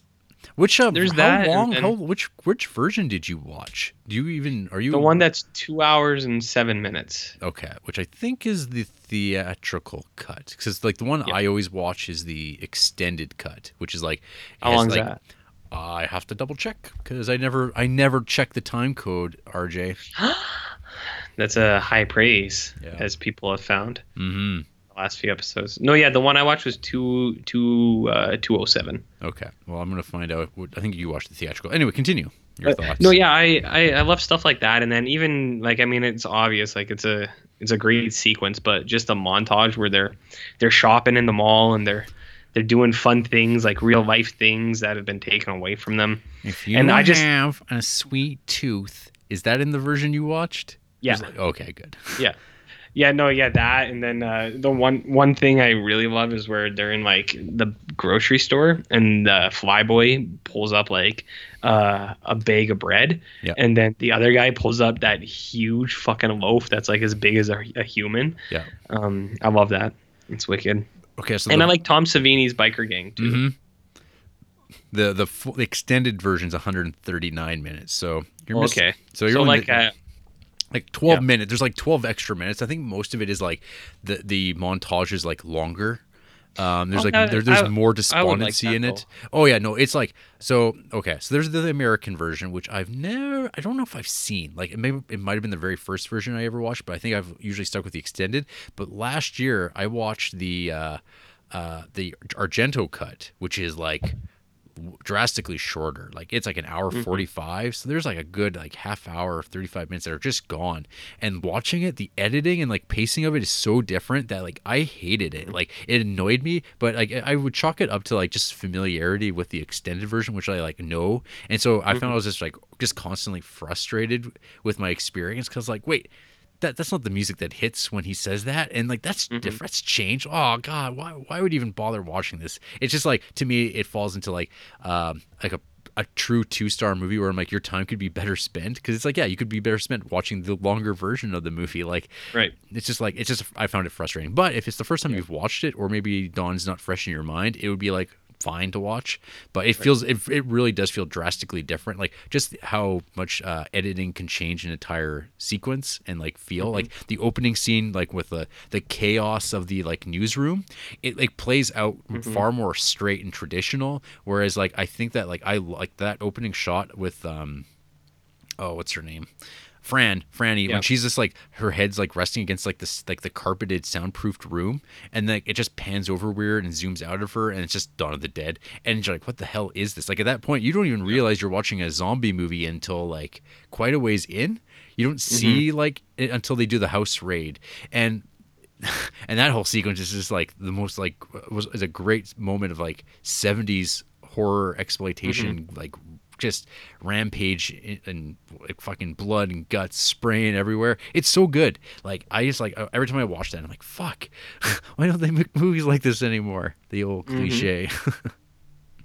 Yeah, you're an old man though. I'm an old man. Yeah, and the other things, we got our favorite band, Goblin, hitting some funky beats. As they were known as, at the time called the Goblins. The Goblins with the sweetest of scores. Yeah. And then, I was gonna say the only thing I don't really get is like when Tom Savini's biker gang comes and they're like stealing jewelry and cash, and it's just like, why? But people do weird things because at the end of the day, they're still materialists, and like there's the one guy who takes the TV. What are you gonna watch on that anyway? Oh yeah, And it's like instead of just like leaving it, no, he has to destroy it now too. Like because that's kind of the thing. It's like they're still in this mindset. Yeah, well, so that kind of back to Dawn of the Planet of the Apes instead of Dawn of the Dead. There's a scene in that makes me mad too, where it's like there's that guy from Fringe who's like, oh, stupid monkeys, they killed the world, and Carrie Russell's just like, she's like, are you serious? She's like, we did this, not them, and he's like, doesn't matter, they're the bad guy, and it's like frustrating because you're like, it's like, how can a character be that dumb? But then you see that in real life there's people like anti-vaxxers and flat earthers, and it's just, and then it all makes sense. It's like, no wait, people are that stupid. And it's not just movies where characters make the worst decisions and you're just like, how can you be so fucking stupid? It actually happens. So anyways, and then Night and Dawn, all-time bangers. And then Day of the Dead. This is true with your buddy Bub. Old Bub. So then there's Day of the Dead, which has always been my least favorite of the three. Oh, yeah. It feels, as RJ speaks into a beer can. Did you not hear that? Oh, I heard the echo, the reverb. So this movie, like, okay, it like special effects wise, gore wise, this movie blows all the previous two out of the water. The effects in this movie are so good. Like they're like the wounds and stuff like that. Like that is where all the effort and time went into. My memory of this movie is this is probably the first Romero movie I ever found out about when I was a kid, because I remember there was this TV show on in the mid 90s called Movie Magic, and they would just like, do like special effects stuff, makeup stuff on different movies, and they would just randomly pick, oh, here's a movie that we got access to like behind the scenes footage of, and we're going to talk over how they did stuff. And Day of the Dead was one of those movies, and so in the middle of the afternoon, like I got to watch just men getting their eyes pulled out, their heads pulled off, their insides just emptied out as they're alive still. And I was just like, what the fuck? This is like the scariest, most messed up movie I've ever seen in my life. And like I always was like, God, what was that? And I couldn't remember. Like it was always like after the fact, I was like, God, there's some weird, really scary, serious like movie where I think they like, it's so realistic. I can't even believe that they ever did this. And then finally I rented this goddamn movie, or borrowed it from Corey, I should say. And I was like, oh God, this is the movie. And sure enough, like, fuck, it's just the way it's lit, the brownness and filthiness, and like, ugh. I think the one that gets me the most is when they're pulling off the guy's head and you hear like the sound of the vocal cords screeching out of control as the head gets pulled further and away. It's so, goddamn, it's so good. Unfortunately, this movie is like, I don't know, man. All the rest of it is the unfortunate part. Yeah, it's like one location, so it's like the other two movies, but it really just feels like one location. The opening sequence is fantastic, and is the basis for that one Gorillaz song, which is neat. Because every time I hear Eastwood? Yep. Yeah, cool. Yeah, it's the hello, which is great. That whole sequence is amazing. You get one of the best zombies in all of Romero's movies, the jawless Muppet one. The first one you see in that movie. And then you just get a bunch of characters that suck. They're like really unlikable, and like there's no reason to like any of them. They're all angry, and they don't do anything to like win you over, even the good guys. Yeah, I don't know. There's some real bad acting, like quite a bit of bad acting. Oh, yeah. There's like Miguel. He sucks. He's the worst. They're all pretty bad. To very well, there's like the leader of the military dudes. He like I don't know. I always see like behind the scenes footage with him. He seems like such a nice guy. He's just like not a good actor.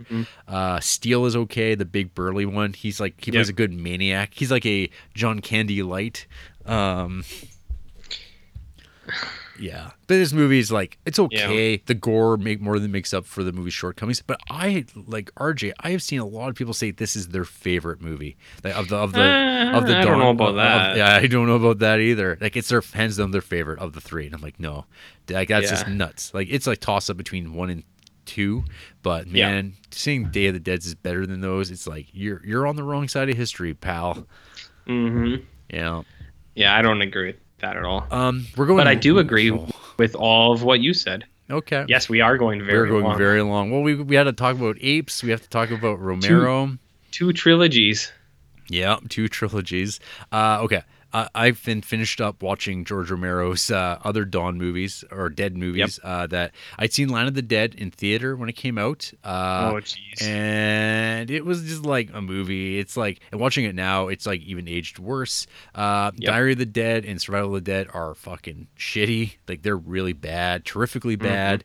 And they were made like back to back. And it was like during the height of like zombie craze, like everyone's going to get their zombie movie out, and it's like, wait, we can get George Romero's name on this, and it'll sell units. We don't have to worry about anything else, which is really sad because it's like, oh, George, you were so talented in your like heyday. Like he made fucking Martin, and I'd say Martin's like his like second best movie. Like I'd say it's like, it's Dawn and Martin for me. Martin's so good, yeah, even The Craziest has its like moments, but man, Land of the Dead, it's just like, it looks like crap. It's not very memorable, but it's no Diary of the Dead or Survival of the Dead. I don't even want to talk about those movies. They're awful. They're such a waste of time. They're like everything. Like it's at times trying to be like a Scream kind of movie with like characters saying knowing things, making quips offline. And it's just like, it's supposed to be found footage, but it's like not even. It's just like an excuse to like cut down your budget. Survival of the Dead makes no sense. They're on an island and they're like Irish, or like and there's like cowboys, fucking cowboys, and lots of like bad cartoony Looney Tunes CGI. Bad. Not a great way to end a career. He didn't direct it like that. And the last one that came out was 2009, so he didn't direct anything since. The last thing, like just a couple of weeks ago, there was an announcement that Romero was going to make another of the Dead movie, which I think some people were just going, "Oh God, no." Yeah. Well, maybe this one will be better. It's like no. And the problem, RJ, was that starting with his like. In the in 99 with the movie Bruiser, which is also not good at all. He went to Ontario. He moved to Ontario, Canada, and he started to shoot all his movies on backstage lots because that's what you do in the Canadian film industry, and everything looks like crap. And you find a bunch of shitty Canadian actors and no talented cinematographers, and you just make crap the rest of your life because that's what happens in this fucking country. Jeez. Because if anything, these movies illustrate the importance of shooting on location, and instead of shooting on fucking stages, and where it's like everything like looks like when you shoot. We've talked about this before in our Creep. Like when you see movies shot on location, it just gives it a feeling like, wow, this movie's like just better now that it's shot like in actual places. And then you compare it to when we're gonna shoot because it's cheaper, we can control the environmental stuff, and it's more comfortable. But at the end of the day, it's like, yeah, but your movie looks like poop. Yeah, poop. It's poop. Yeah. And then RJ, another guy died. Like the same day as Big George, Martin Landau, which I think like I saw a lot of people say, I thought he died years ago. And so I was like, well, Martin Landau, the first thing I think of when I think of him is Ed Wood and his performance as Bela Lugosi. So I just said, hey, I'm going to pop that in, watch that movie. Fuck. Ed Wood is still so good. That was like probably one of the first really good movies I ever saw when I was a kid. Like when it came out in 1995. Again, as I've talked about before, probably on the Ghoul Schools, I was like a weird kid because I was like, oh man, I'm really into like Groucho Marx. And now I'm like, oh, this Ed Wood guy who makes like flying saucer weird black and white movies. I'm like, that sounds cool. And this movie Ed Wood's about a director who makes these sort of like strange like sci-fi movies. That sounds fantastic. And it's from the director of Batman and Batman Returns. Sign me up. So I remember getting this from like Blockbuster in the day and like watching it and being like, that movie's really good and funny. Actually, I vaguely remember my friend Lawrence and I watching this together. And yeah, like I am like astounded at how really, really, really good Martin Landau's performance as Bela Lugosi is. Like, it's unbelievable. The makeup is just like stunning. Yeah, like I totally forget that it's Martin Landau in a way that like you think of like Steve Carell and his fucking prosthetic noses and stuff like that, and Foxcatcher. Oh man, it's just like such trash. And then you watch this movie and then it's like, oh no, it's like really good convincing makeup that serves a purpose, and then the performance is like so rock solid. And I mean, so I kind of like was reading like the Wikipedia page for Ed Wood afterwards, and like there's like the things that you can be like the inconsistencies of the plot of Ed Wood, like oh, that's not how that story played out at all. You just have Totally. So yeah, there's just like the weird like stuff that you can let slide when you're thinking about like oh, what is the factual veracity of the Ed Wood film compared to the actual world of the movie and stuff like that. And it's just like, who cares? It's like, it's fine. The guys who wrote this, they went on to write like awesome shit like Man on the Moon and People versus Larry Flint, which are all like fantastic biopics. And this movie still holds up so well. It's like one of the best Johnny Depp performances. He's so well suited in this movie. There's so much, like, you got Jeffrey Jones, you got fucking George the Animal Steel, stacked cast. Yeah. Ed Yeah, Wood. you're right. That sure was a movie. RJ, you've seen Ed Wood, right? Yes, I have. Okay. I believe you made me watch that. Okay, that's good. Yeah. I'm glad. Yeah, I believe you made me watch that. I liked it. Yeah. I thought it was good. I think Tim Burton sucks now. Well, yeah. But he did make some good movies once. Hey, Pee-wee's Big Adventure is like a goddamn masterpiece. That movie is so well done. So good. Yeah. Yeah, no, Ed Wood's good. Okay. But, I guess we didn't kill Martin Landau? No, But you, yeah. Death and Time did that for us.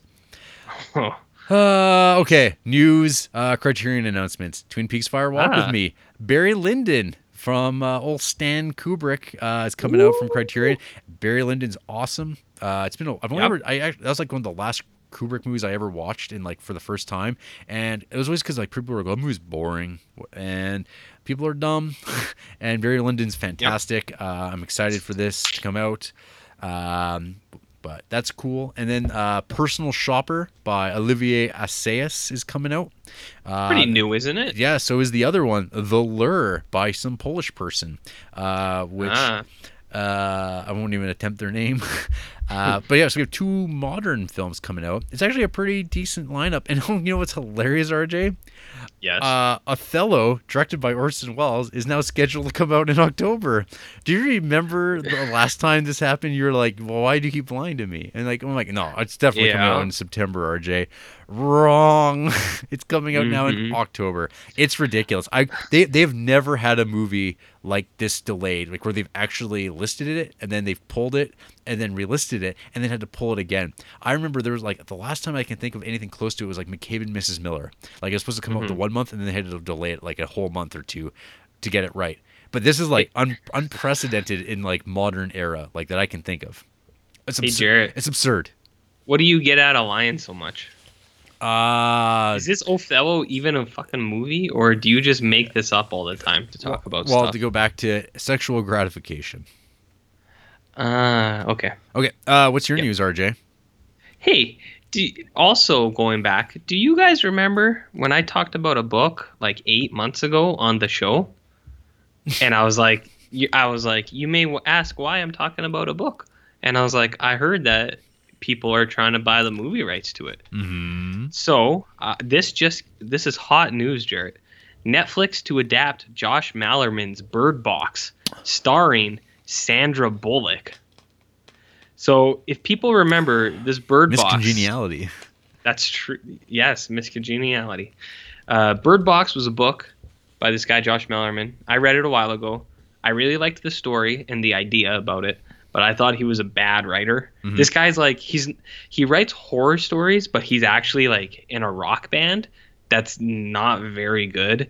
And so that's like what his actual job is. So he just kind of writes horror stories on the side. And this guy fits in the weird fiction catalog of writers, like the John Langans and the Laird Barrons and stuff like that. I see his name in there a lot. So it's kind of the type of people that I hate.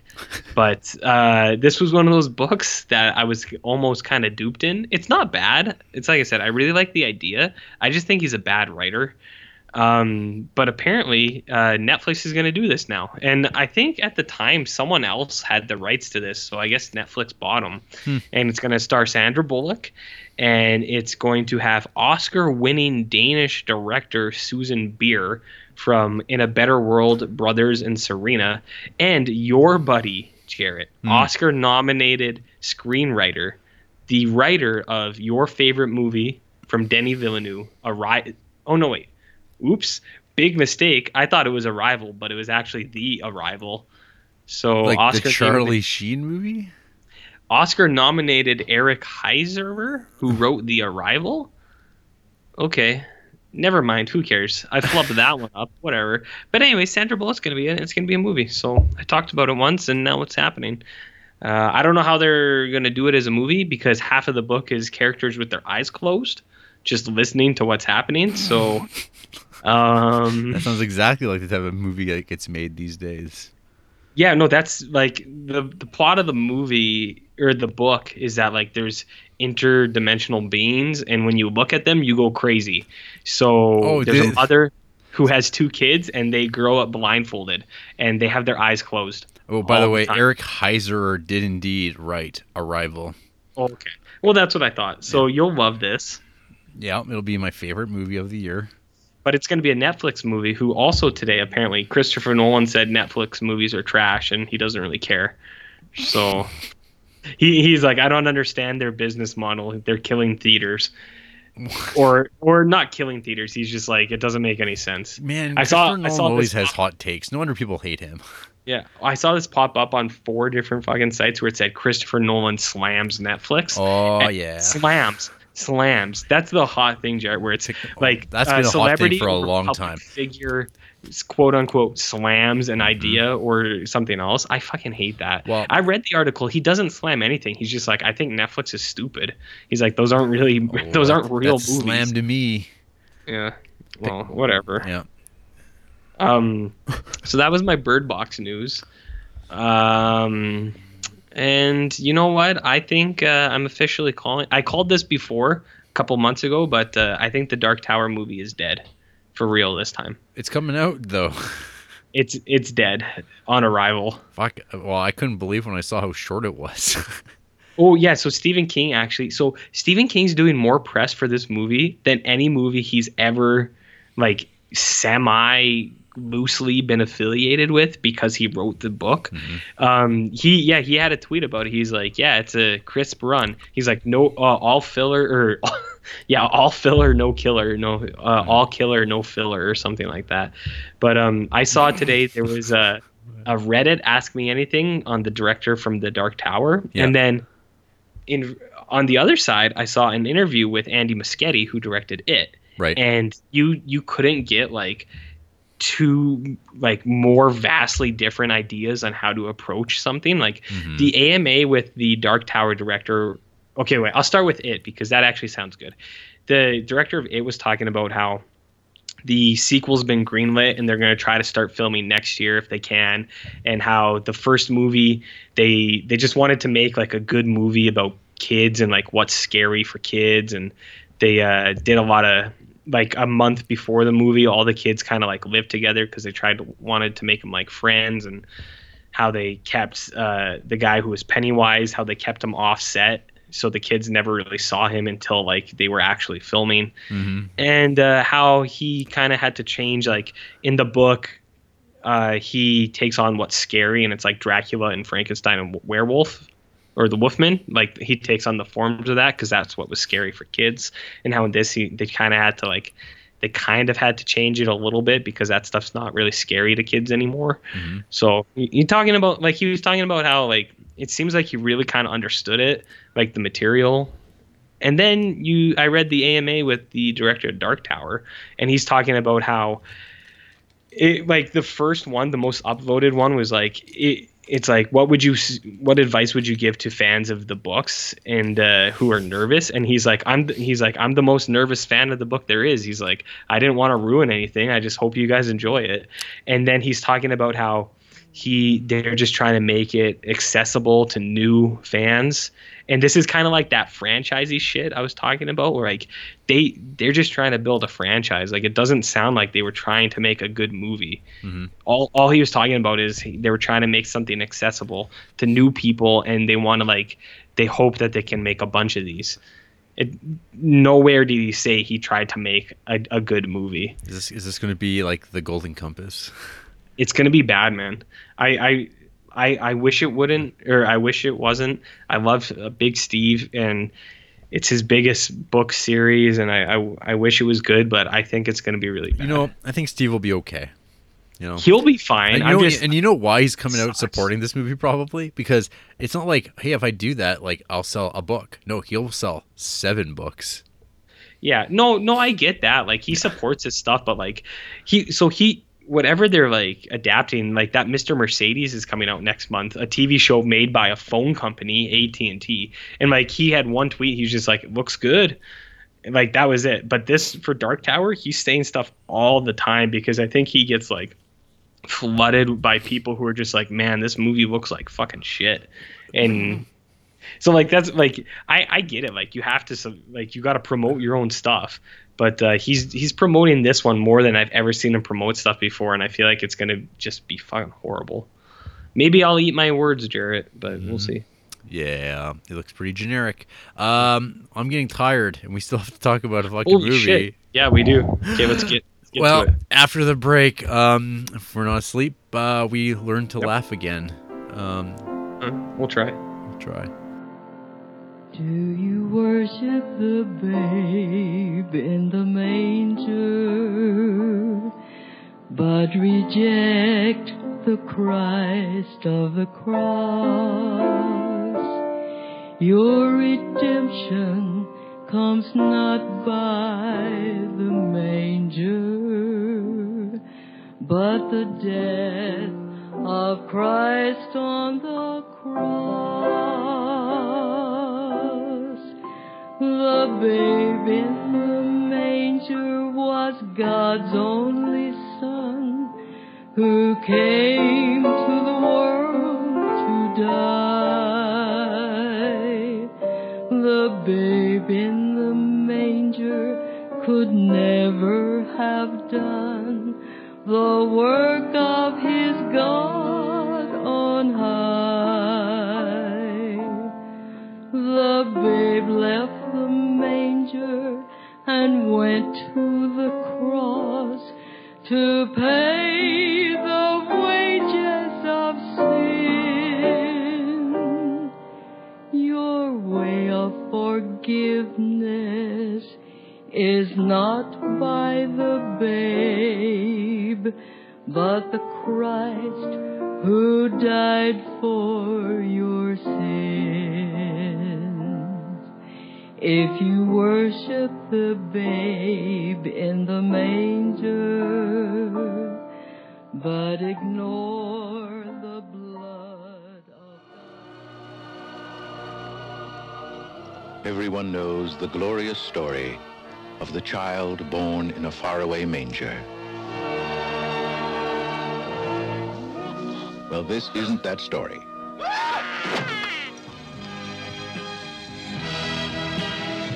This is Monty Python's all-new Life of Brian. They call Brian.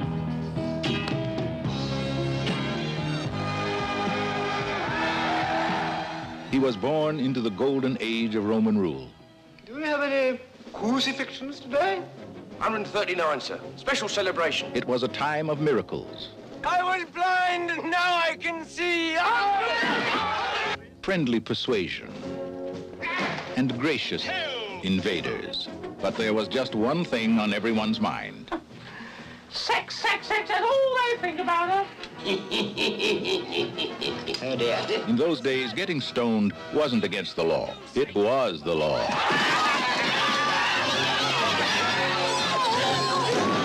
And things looked bad Romans. for the people of Jerusalem. Still a few crosses left. Until Brian dropped in. He was a born leader, Brothers, brothers, we should be struggling together. We are. a potential martyr. What will they do to me? Oh, you'll probably get away with crucifixion. Crucifixion? Yeah. First offense. And his mother's joy. Been telling them? They think I'm the Messiah, Mum. I'm the Messiah! There's no Messiah in here. There's a mess all right, but no Messiah. And now, it's up to Brian to deliver a despairing nation from the throes of oppression. Tough luck, Jerusalem.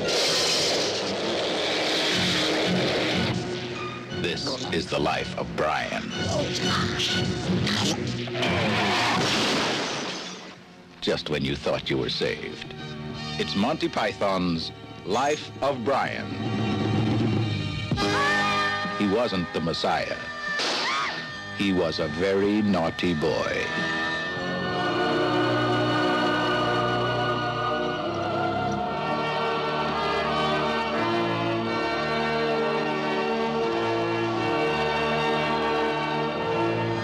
Terrific race, the Romans. Terrific. And we're back. And tonight we're talking about Life of Brian from 1979, directed by Terry Jones. And here's a synopsis from Letterboxd. The tagline of the film: he wasn't the Messiah, he was a very naughty boy. Brian Cohen is an average Jewish man, but through a series of ridiculous events, he gains a reputation as the Messiah. When he's not dodging his followers or being scolded by his shrill mother, the hapless Brian has to contend with the pompous Pontius Pilate and acronym-obsessed members of a separatist movement. Rife with Monty Python's signature absurdity, the tale finds Brian's life paralleling biblical lore, albeit with many more laughs. Yes. So Quite funny.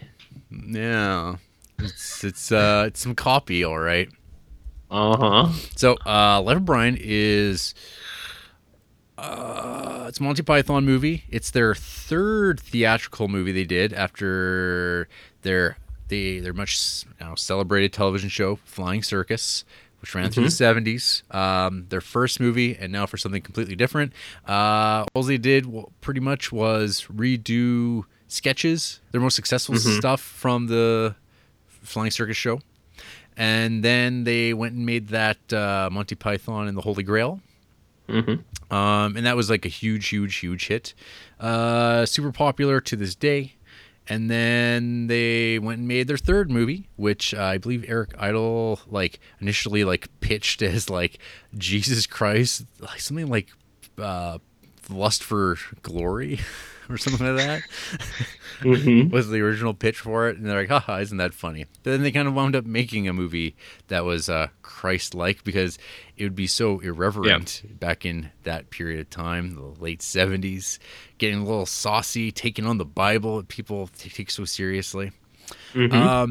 So I came to Monty Python as a whole concept, kind of I don't know. It was on syndication when I was a kid, and it was always kind of this weird, kind of like Doctor Who, as talked about earlier. But I knew it was a comedy show, so I remember trying to watch it at times. But it was just what is this British stuff? What is this all about? And so I never watched it. It was always like, I remember my parents always used to like make some dismissive comments about Monty Python. Is like this one guy that my dad worked with, he was like a big like British comedy fan. They're like, oh yeah, he likes that British stuff like Benny Hill and like flying, like in the Flying Circus, and I don't get it. That's what my parents always said. I don't get it. And I was like, so that was like kind of like what I always heard was like, oh, that British stuff's weird. But and then I remember watching what was Holy Grail held up as like one of the greatest comedies of all time. And my friend, I think Mike at the time, he had a copy of it, and I remember watching it when he was visiting one summer like decades ago, and kind of being like, oh, what is this? Like, this is kind of weird. There's like funny bits in it and funny scenes, but I don't really get what this is all about. This doesn't like feel like Dumb and Dumber at all. This this doesn't feel like Coneheads. This doesn't feel like Blank. Like it's not an American comedy. It's like, it looks like dreary and kind of shitty and like very like what is this thing? It feels European. And so I was like, oh, whatever, Monty Python and the Holy Grail, I don't care. And then like years later, once again, friend Corey, he was a fan of British stuff, and he had like a little bit of a collection festering because the stuff was starting to come out on DVD. So he'd have like Faulty Towers and Blackadder, and like he started like acclimating me to this stuff and like saying, oh, you should watch this. Oh, you should watch this one. And so I started like feeling my way through it. And like, because there's like sort of like at times, particularly with some of the accents, like not everyone sounds posh and stuff like that. There's things like that weird like lower class like gobbledygook, it sounds like, that the characters are saying. We're like, what the fuck did they just say? I need subtitles on. Yeah. Anyway, so that was kind of my initiation into like British comedy and into like a little bit of Monty Python. And I've only ever watched like a little bit of Monty Python Flying Circus, not a ton of it, just to know it's like, oh, it's there, it's okay, I guess, it's funny at times. But like most, like you go back and watch like a lot of 70s comedies like Saturday Night Live, the stuff that's like heralded as like all-time brilliance of comedy, it's like it's fine, it's there, it's not great. It's like people really love SCTV too. It's just like, yeah, it's not awesome or anything like that. So Life of Brian comes along and I watched that movie. And I've always had like probably particularly around that time, I had like a interest in like Christendom and like religion, just because like I was working on being a like ardent atheist, and so something like Life of Brian was one of like, those jerks. That was like, so this movie was like right up my alley. But like, yeah, I fucking love Life of Brian. I think this movie is like so good, and like it's been years since I'd watched it last, and I was kind of like, oh man, sometimes like there's been a few of these movies like The Night Porter, I'm like, yeah, I remember really liking that movie, and it's like, oh no, this isn't good at all. And watching this, I was like, nope, this movie's awesome. It's Monty Python. There's a lot of wordplay. These guys are like super smart, clever people, and I think there is like, I don't know if you just get dropped into like Monty Python, I have no idea how someone's going to feel about this stuff, but like I've watched this movie quite a bit, and I've watched like now like probably I've watched all their movies, and I've watched a lot of British stuff, and I have a pretty good sense that this movie is pretty funny. And I basically just wrote a bunch of notes of my favorite gags and things that I'm like, oh man, I totally forgot about that. And again, there's no time code for me on this movie. It doesn't last long enough because it's a comedy for me. But I don't know, RJ. How did you feel about Life of Brian? I believe this was a rewatch for you, but was it a rewatch for you in the same sense that Dawn of the Dead was a movie that you had seen once when you were a little kid and you just didn't remember much of it at all, or what? This one was a little bit more in my memory. It was, I would say this was a rewatch. I'd watched it a couple years ago. Okay. Where I sit with Monty Python, I watched that Holy Grail when I was younger, like probably younger to know what was funny at the time. Like, you know what I mean? Like you said, I was like 12 or something. And I was like, I don't really understand why this is funny, but whatever, it's funny. Haha. Yep. That kind of stuff. The rabbit who kills people. The rabbit. The Black Knight. Yeah, he's got no limbs. Super fun. So it was like kind of stuff like that. Where I am with Monty Python now is I like it. I think what they did was really cool. I think they're really smart guys. I think Monty Python is old person comedy. And I honestly, I like Life of Brian, but there was a lot of times where I was just like, ugh. I think it's some of the stuff is a little labored, and I think it's just kind of, I think it's not dated, because I think a lot of people still really like this stuff. I think for me personally, I've gotten past that point, and I don't like. I used to find some of that stuff funny, but I don't really anymore. And it sounds like I don't like this movie. I do. There's just a few things that I don't like. Where there's a few scenes that are a little much. I think I don't even remember what this was now. I watched this movie yesterday or 2 days ago, and I wrote down the master scene is a little much, and I don't remember what the master scene was. But then I also wrote down the biggest dickest scene is equally a little much. So it's like that. It's like that. Those scenes, and then like the scene where like the whole clan of people goes to Brian's window and they're just repeating stuff over and over again. It's stuff like that. At where I'm at now in my life, I'm just like, okay, I get it. Okay, come on. Like I think it goes a little long. So those are my criticisms, I guess. Is I think it's the humor appeals more to old people. And like I'm not young or anything like that, but I think it missed me. Where I think 80s kids really love this shit, and I'm a 90s kid, and I think it missed me.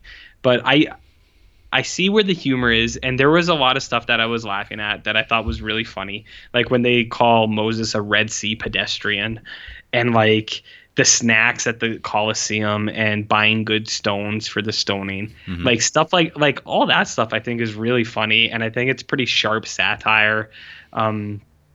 And it's like what you were saying. I think they're really smart, and I like a lot of it. There are just a few things that I'm not my particular brand of humor, but I mean, what I think is funny is a little different from what a lot of people is funny. And Andrea said this the other day, where one time she told me that I laugh more at my own jokes than I laugh at anyone else's jokes, which is true. I think I'm funnier than anyone else. Not in like a dick way. Like I just like my jokes better. And then her example of one of my jokes was that it's like if a guy was to tell me that he really loves carrots, I would be like, hey, this guy loves potatoes. Like in a way like that, where it's like, I don't know why I think shit like that is really funny, but I do, and I feel like it's a little different. I feel like people don't really understand my humor sometimes. And now I'm just talking about myself. Anyways, okay, I'll say that like that's fine to do, because I mean we're talking about comedy, and I think comedy is like one of the hardest things to like discuss. Because like I don't think of myself as a comedian at all. Like I'm not that type of performer in my mind. Like I don't think that way. I would say I have a dry sense of humor. So like I would agree on that. This is like definitely and like wordplay and like the things that how people say it, that stuff like I find really funny. And I mean like I would definitely say that like I find like there's like, so even like in the field of like say British comedy, and this is like a thing that goes, this is like an argument that's been like held a lot, because sometimes like Monty Python just doesn't work for people, and there's like nothing you can do to change that. Like it's just like it either works for you or it doesn't, and there's like it's super like it's kind of agreed upon that it's subjective. So I mean there's not much you can do. Like it all depends on just like the type of person you are. So I mean like I'm not surprised that you didn't love Life of Brian. I'm kind of disappointed, because it means it's like less fun to talk about, because you're like not as into it as me, because it's like hey man, wasn't that scene hilarious? Yeah, that was fun, I guess. Because I mean, Biggest Dickus is hilarious, and just like the whole buildup of it, and just then the twist is he has a wife, and it's just like like because it's just like, oh god, and it just keeps going and going. I don't know. Yeah, no, I like the Biggest Dickus thing. I just think it runs long, and I know like that's what some people love is like those humor, the bits that are like drawn out.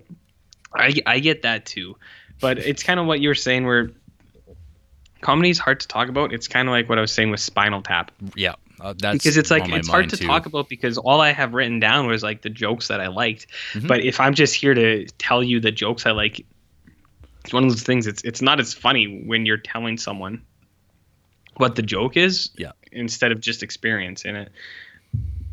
So I don't know, Jer. Like it's like I like it, and like I like Monty Python and stuff like that. I think it's funny. It was just I don't know, man. I think it's like I said, I think it missed me. I don't know what it was. My era was all about the Pokemons and the Bill Cosbys, the rapists, and, stuff like that. So for whatever reason, I think Bill Cosby's like older than this. Like, no, I was just kidding. That was for some reason that was all that popped in my head. I think because Ghost Dad, because you're but that's my weird own obsession with Ghost Dad. Mm-hmm. No, I don't know, like, yeah, it's hard for me to talk about because there are things that I really liked. It's like I said, I think they're really smart. I think their jokes are well written, and they obviously did like a lot of research to like write the script. Like I feel like they like have the way the scenes are, not the scenes, the landscapes and how things look. I think they did really well. And things like that, and like the way they talk about stuff. Yeah, so they shot in Tunisia, which is like where they shot, like it was like a bio, like Jesus of Nazareth had just been shot there like the year earlier, so they just reused the same like place and the same sites and stuff like that. So they just redressed it, and some of like my favorite stuff when I watch this movie is like so Terry Jones directed this movie, but Terry Gilliam, like, because they worked on like Holy Grail together. And then for this time they agreed, it's best if we don't work together because it slows everything down. And so Terry Gilliam's like thing was he was in charge of like production design. So like all the great attention to detail, like just limbs and bodies and the filthiness of like living in like 33 AD. It's all there, and like there's like the crucifixion, like you see like these like old bodies like just left up on the crucifixion, and like just how just like shitty beards and grossness. It's all like that's Terry Gilliam there, and I mean that's like his love of like Pasolini and Fellini and like real like Criterion type of movies. Like he was all about that, and he brings that into this to give it that authenticity. Yeah, no, yeah, exactly. Like stuff like that I thought was really good. And it's like I was saying, I just think that shows that their attention to things, I guess. Or it's like I said, I think they are smart guys. And I do like a lot of the the jokes. Oxford boys. Yeah. My favorite my favorite line was when they are talking about their big sabotage plot when they're like raiding the thing. And he's like, if anybody asks, we're sewage workers on our way to a conference. And I thought that was actually really fucking funny because it's about poop. Well, no, just the idea where it's just like, if anyone asks, we're sewage workers on the way to a conference. And it's like, what conference? So I thought that was particularly very funny. And it's like I said, like I like a lot of it. Fake beards. When that guy says he's talking about nose city because he's talking to like Jewish people and he's talking about huge noses. Big nose. And it's like I was saying, like the gladiator snacks, just the way they talk about things in a aardvark snouts. Yeah, exactly. No, the way they talk about things where it's one of those things too where it's not like an over analyzing of situations, but it's like when people like go a little bit more into things than they need to. Like I like that kind of humor, but I feel like that also fits in with the extended gag, like I was talking about, that I don't like, where scenes drag on. So I don't know, it's a fine line for me because I feel like those things go hand in hand, where people who like one like the other, and they're just like, yeah, this movie's an all-time banger. But for me, I don't know, dude. I thought I would like it more than I did, and I don't really know why I didn't like it more. I thought it was funny, but there were a lot of times that I kind of just drifted. Like honestly, my timestamp, I didn't write it down, but it was probably like 25 minutes, maybe half really? an hour. Yeah, because I was just like, man, how much have I watched of this movie? So, like, I don't know what it is. It's kind of like what we said. I think we talked about this in Spinal Tap. Even it's just comedy. Even if it's great comedy, I feel like not dated or aging, but I think for generations it may stick with some people more than others, and that's a very vague way of me saying that I didn't love it. I liked it, but and as an excuse, it's like I feel like it's a generational thing, which is maybe not true because I'm sure there's guys my age who fucking love this movie. But Well, no, there for sure there is. Like, yeah, I don't know. yeah, I don't think it has anything to do with age per se. I mean, I don't know. I mean, I think the Marx Brothers are hilarious. Like they're like, and that's like the fucking 30s. So I don't know. Laurel and Hardy are great. Chaplin's great. Keaton's great. If I wanted to like pick on somebody that I'm like, I don't get it, Jerry Lewis, I fucking hate Jerry Lewis. Oh, he's garbage. But people loved him. But I can't stand that crap. It's like, it's just painful. I hate his characters. He just is the worst. And like, even like Mel Brooks movies, I don't like Mel Brooks. Actually, that's a perfect fucking example because that's another of these all-time classic comedies that I don't really get. So sorry, I cut you off, but like I feel the same. I feel worse about Mel Brooks movies than I do Monty Python because I do like Monty Python and I do think they're funny. I just don't love them like a lot of people do. And it's the same with Mel Brooks movies where it's like I watch them and it's like it's fine, but it's like I'm not fucking busting a gut. I'm not. It's not a knee slapper. You know what I mean? Yeah. Like so yeah, I cut you off, but I think that's a great example for my argument because here. like things like young Frank. Well, no, I mean I don't even think it's not even an argument. I think it's just like it goes back to like 'cause comedy is so subjective and it's just like going to work or not. Like because like let's say with Mel Brooks, like Blazing Saddles, Young Frankenstein, The Producers, like those are like kind of like the ones that like people will say, oh no, if you may not like Spaceballs, you might not like Dracula Dead and Loving It, Robin Hood, Men in Tights, but you'll fucking love these three. And it's always like, nah, I watched those movies. Young Frankenstein so fucking boring to me. Blazing Saddles is I got a couple of really funny moments, but for the most part it's just like, oh yeah, nothing special. And The Producers I've never like particularly cared for, but like, so I mean it's weird because there's like people that would swear up and down it's like these were the funniest movies I've ever seen in my life, and then I'll be like, well, Dumb and Dumber actually is like one of the best movies I've ever seen, and like it's for comedy, but there's people that like genuinely will just be like, meh.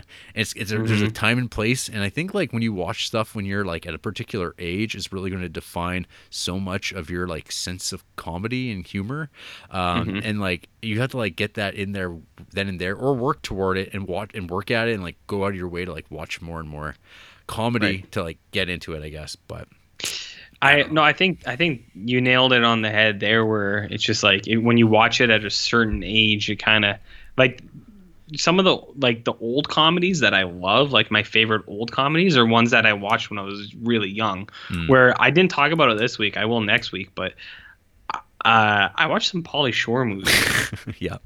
And people fucking hate Pauly Shore a lot. But I really like those movies because I watched them when I was a little kid. And like, I'll give you the full rundown another time because this isn't the Pauly Shore show. But it's like I think it fits in that, where it's like sometimes movies that I saw when I was really young, they stick with me a lot better than other ones. Yeah. And you know what? Talking about Mel Brooks, you know what movies I like of Mel Brooks? Robin Hood, Men in Tights, and fucking Dracula Dead and Loving It. Not Spaceballs. Spaceballs sucks. No, not sucks, but whatever. I don't much care for Blazing Saddles. I don't think it's that great. Not that it's not great, but it's like I said, I don't really it's not my kind of humor, so whatever. Yeah. So anyway, that's our big comedy talk. Big comedy, so things I like about this movie. Terry, lay it on me. So Terry Jones' drag is just hilarious to me. It's like because it's Yeah. like he's like the most least convincing women you could imagine because he just like does it like his screechy horrible voice, like he's just like the ugliest type of woman, like the form of femininity you can imagine, and of course it's a man doing it, so it's like this like horrific like crone cliche that like it's just so funny because he just goes so far with it. We get great lines and plays on words like with homage. We come to pay homage, keep that away from me, pervert. I think that's hilarious. And then you get Terry Jones asking the question we've all been asking: what is myrrh anyway? It's like that's a good question. What is myrrh?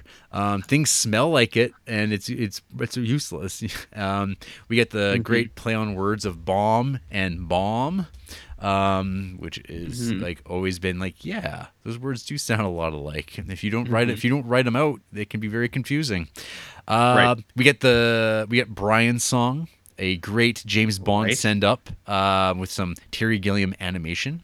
And essentially, the movie plays out immediately that we're getting the B story of Christ. We get the Sermon at the Mount, which I think is like played awesomely with the giant pullout from the mound where you're hearing the words, and it goes further and further, and it plays with the simple idea of like, wait, the people in the back wouldn't have been able to hear him. There was no sound system, and like people would be like, well, what did he say? And like that's like exactly how it would play. It's like fantastic. It's like, yep, that's what people would just be like. Oh, I think he's blessed are the cheesemakers. The cheesemakers. Mm-hmm. Yeah. Yeah.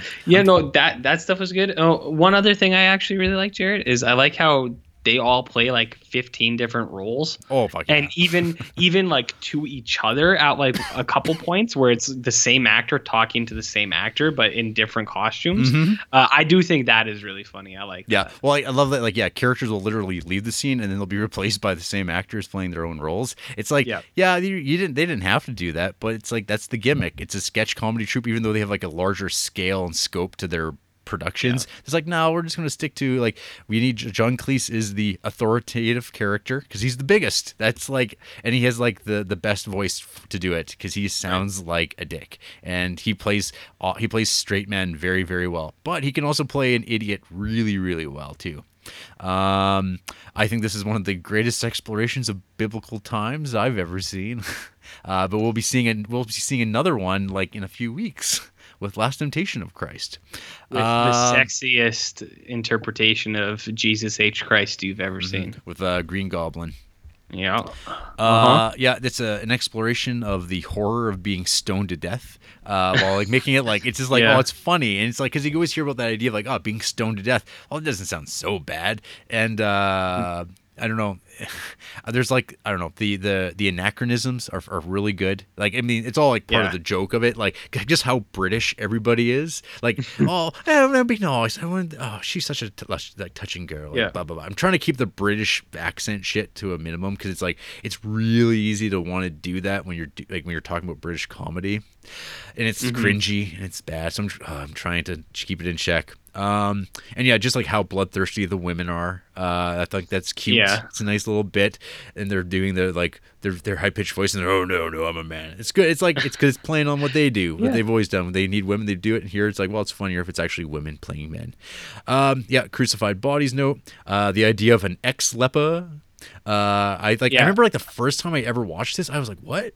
Like, because I don't know if I knew what a leper was, or I didn't understand what Michael Palin was saying. I was like, what's ex-leper, and why is he like, is he a leaper? Like, is that the joke? He's a leaper and not a leper? But it's like, oh no, he got better, and he still is like, well, I can't find work still, so he's a perfectly abled panhandler who just wants money. I like that. Michael Palin's wicked in this movie. Yep. I think they're all good. Yeah, they're all pretty good. They're all good. And then, I love that just the whole thing of Mr. Cohen is not your father. I don't know, it's like Cohen's such like a hilariously Jewish name. So, and like seriously, it's like considering like the era that this movie came out of, this movie's like fairly like, I don't know. So, okay, we didn't even touched upon this whole thing. Like, so this movie was like blasphemous when it came out, or deemed blasphemous by people who never watched it, saying, "Oh, this is outrageous. You can't talk about Christ this way." And it's like, no, they actually don't. Like, in fact, they actually like pretty well chalk up the ideas of like, yeah, all of Christ's stuff was like actually common sense that we should all practice, like treating people well. What a novel idea. And just the idea that this movie's like nasty or mean. It's like, no, like Christ, like this movie's got a Christ. It's got a like I guess like an early like transgender character in it, and it's done and it's like pretty damn tastefully. Like they're very respectful of Loretta, and it's like, wow, like when that first popped up, I was kind of like getting ready for like, oh god, I don't remember where this goes, oh Jesus. And then it's like, oh no, that's actually pretty smart. Just the absurdity of like, you can't have children, but we will defend the right that you can have children in principle. It's like it's good. And then yes, Nautius Maximus. Yeah, I mean, it's like you gotta do those Roman jokes. And then we cut to the Colosseum with like dismembered bodies and parts, and the title comes up, Children's Matinee. That's hilarious. That's UHF quality humor, RJ. Yeah, that's up there. Yeah, and then we get to deal with the issue, the how the left politically devours itself and cannot agree on what its message is, which some people would say is a problem that plagues the left in 2017. But here it is in the 1970s, talked about in terms of of 33 AD. Here with the People's Front of Judea. It's like, are you the Judean People's Front? Fuck off. So good. One of the things I mentioned later on, but I'll just mention it here, is I absolutely I think like the thing that appeals to me so much with like Monty Python is like indignation in all the characters. Like everybody just so sensitive and like thin-skinned and like easily offended. Like everything you can say is just like, what did you say? What do you mean? It's like, I fucking love it. It's like it brings like so much comedy and like just frustration and anger with people. And it's like when you have a nice person who has to deal with that, it just keeps escalating. It's a great formula for comedy. And they do it. That's like their whole shtick, actually. And then of course there's the brilliant scene of what have the Romans ever done for us, which I think is really, really good and timeless. All these things, it's like, well, what have they really done for us? And then an example, the aqueducts. That was like my first introduction to the word aqueduct was from this movie. I had no idea what an aqueduct was, and it's like that's exactly what the Romans invented. It was the aqueducts, and now they have them. Yeah, and then young Jarrett took off to the library with a piece of scribe with aqueduct written on it, and he's like, I will find out what this means. It's like some sort of like duck animal, like the water duck? The aqueduct. That seems like redundant. Like ducks are aquatic. I don't know what ducks you're hanging out with. Yeah. And I love that Terry Gilliam always wants to play the filthiest men because he plays. I did like that. Yeah, like, he's like fucking. He's like ass in his like little dirty, smelly underwear, and he's just like hunchback or whatever. I think he was the mad jailer. I think this is his credit. He is like, oh fuck, I just love his grunts and sounds. And later on, he has like some of the fucking best lines of like all time. And then, like, the man shackled to the wall, he basically reminds me of Twitter users who talk about politics. Just, like, talk about, like, people who defend, like, the police when they, like, have murdered black people. And they're like, oh, you have no idea how great it was. You just, it was like this. There's people like this. They're just, like, you can't argue with because they just, like, they're broken. They're they're hopeless. And it's like, so that's good. That's good Michael Palin right there. And then when Brian gets brought before Pontius Pilate with his lisp, we get the funniest thing amongst Biggest Dickus is John Cleese slapping Brian in the head. Like, it's so fucking, like, because there's times where they even do like a jump cut because they might have missed it and they had to make it connect, or they added a jump cut to make it even funnier. I just fucking like love it, and throwing him to the ground, and just like the ridiculous, like how Brian wants to correct Pilate's like his speech impediment, and he just like gets slapped around for it. It's like, I don't know, it's I can see that being like some people, not people's speed, but I don't know, for me I like that one actually. That's one I did like. The jump cut that you talk about, I noticed that too, and I was like, oh, I like that, that's funny. I like when they do that. And then we get the escape, we get the alien sequence. which Yeah. which I read on Wikipedia. George Lucas gave him props for. He thought it was amazing. I don't know. Why?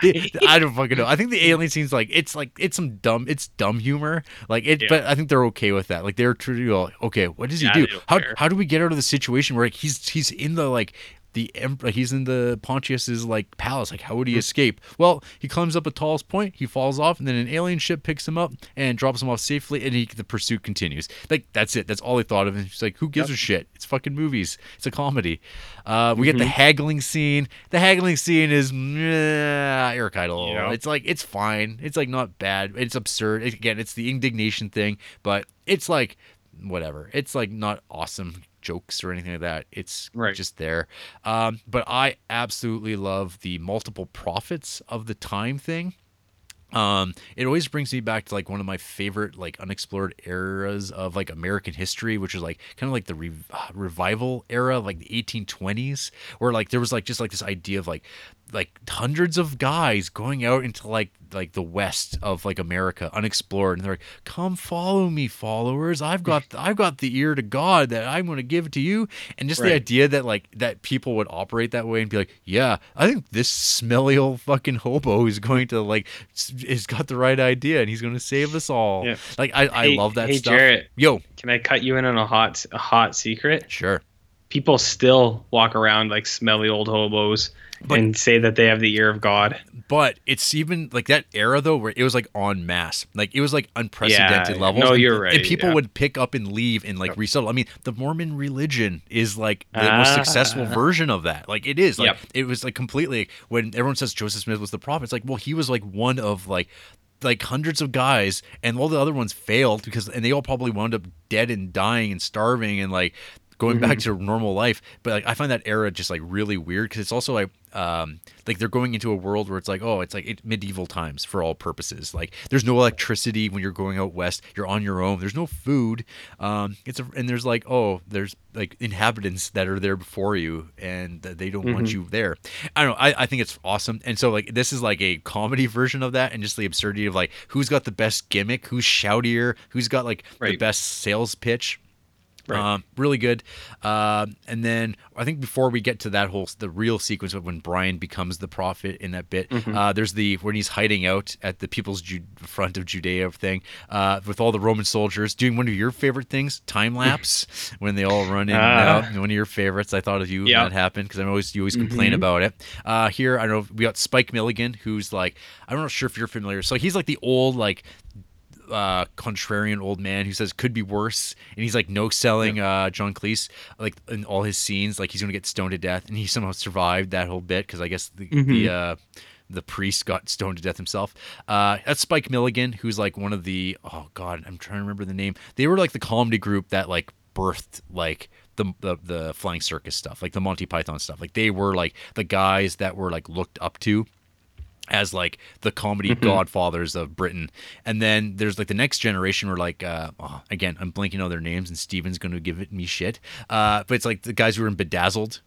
The Brendan Fraser one? Yeah, Brendan Fraser the first. They're the next gen, and then it was the Pythons that carried on that tradition of this sort of sitcom comedy, I guess. And that's Spike Milligan doing those bits, and he's pretty good in this. But anyway, so back to Brian. He gets dropped out of the sky into the place of one of the prophets, and he has to start doing his riff to make himself look like a prophet. And there's the one fucking weird degenerate character who's that's an ice god. I fucking love how he's trying to keep up this thing, and everyone keeps trying to sideswipe him and just waylay his efforts, and don't you want to haggle? What's wrong with it then? I just love how just the scene just keeps building and building, and I'm worried about what you've got against the birds.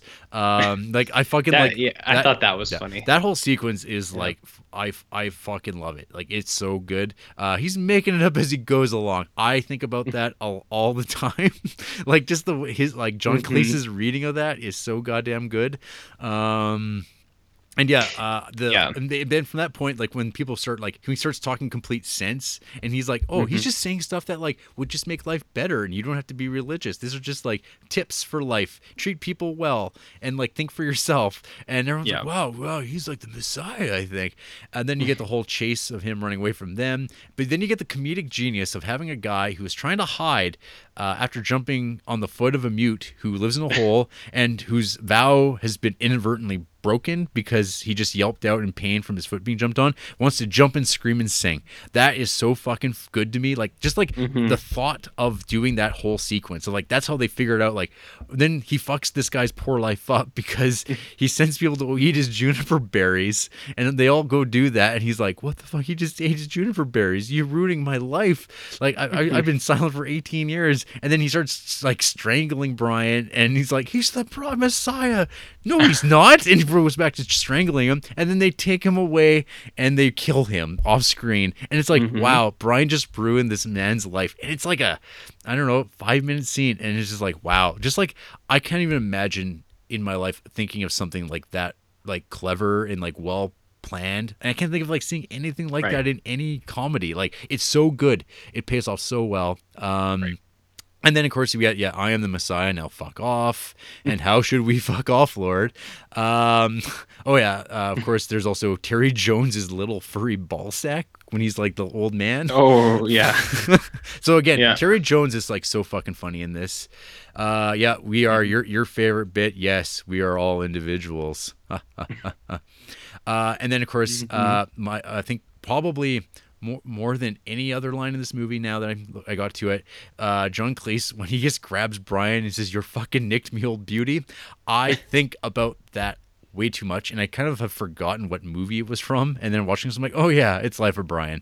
I love that. He's like, how proud he is of himself of catching him, and it's just like, it's like the slam cut of him just like being there and just grabbing him, and just like, there he is, and he's so happy. He's like, he didn't even like chase after him, he just appeared, and that's it. We get the continued hilarity of speech impediments, because speech impediments are funny. We get the Jarrett. When I was a little kid, I had a speech impediment. Me too. Look at that. Look at how our lives have come into crossed paths. Some people who listen to this podcast would probably say, hey, Jared still has a speech impediment. Then there is the apologetic, conflicted Roman soldier in charge of crucifixion. I thought that's very, very charming. He's so like, crucifixion? Yes, good. Good. And then we get the return of the mad jailer, like when he comes up to Eric Idle's character, who's like, oh no, freedom, what? And like he's like, he's just having a laugh with him, just kidding, even though he could have actually just left, and he's like totally okay with that. And just like Terry Gilliam's faces of like, what? He's free. But then we get, just like the fucking scene with like him looking through the charts and talking about all this senseless death. And then you have the other mad Eric Idle stutterer. And then you have the mad jailer just like, and then we get his other scene where he goes, we've got lumps of it round the back. Which, like, I don't even know how the fuck anyone would have ever thought of that. Is like, that's what I need to say in that scene, is the fact that he's simple and dumb. He doesn't know what he's saying. But lumps of what? It's like, god damn it. Fuck, this movie is so goddamn good. And I'll conclude my monologue here with saying, always look on the bright side of life. I think that's the message they were trying to say, you know, and I think that's a good one to follow. Just look on the bright side. Anything you want to add? No, I think you summed it up pretty good, to be honest. Yeah. I honestly, I think these comedy movies, we've only had 2. I think they're kind of hard to talk about. So I think you did a good job. Good job, Jared. Well, just recapping the stuff I thought was funny. Yeah. Well, see, that's what I mean. It's like I have a hard time doing that, though, because I've been told what I think is funny is very different from what other people think is funny. So I don't know. Next time I'll take better notes and I'll tell you exactly what. But I love that line, man. If anyone stops us, we're sewage workers on the way to a conference. I thought that was really good. So my ending note, I guess. Well, RJ, there are some people who hate this movie. Yeah. Adam Waldowski. He gave this movie 1.5 stars. The manic madcap troupe relies on gags and sketch comedy so tiresome that the 94-minute runtime stretches into eternity. Several bits, such as a gag about haggling for a lower market price, would hardly be funny at an amateur improv night.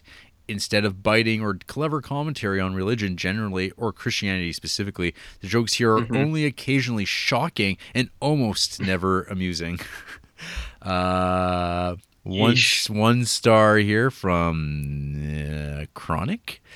3 out of 10. I get the sense that this movie is what it is.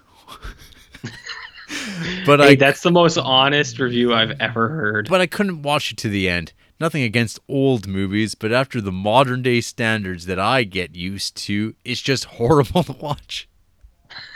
I like this guy. He seems fun. Yeah, Steven Savona, 1.5 stars. I think I once heard someone describe this as 94 minutes of beige. I wholeheartedly agree. The jokes can't make up for how unappealing this is to the eye.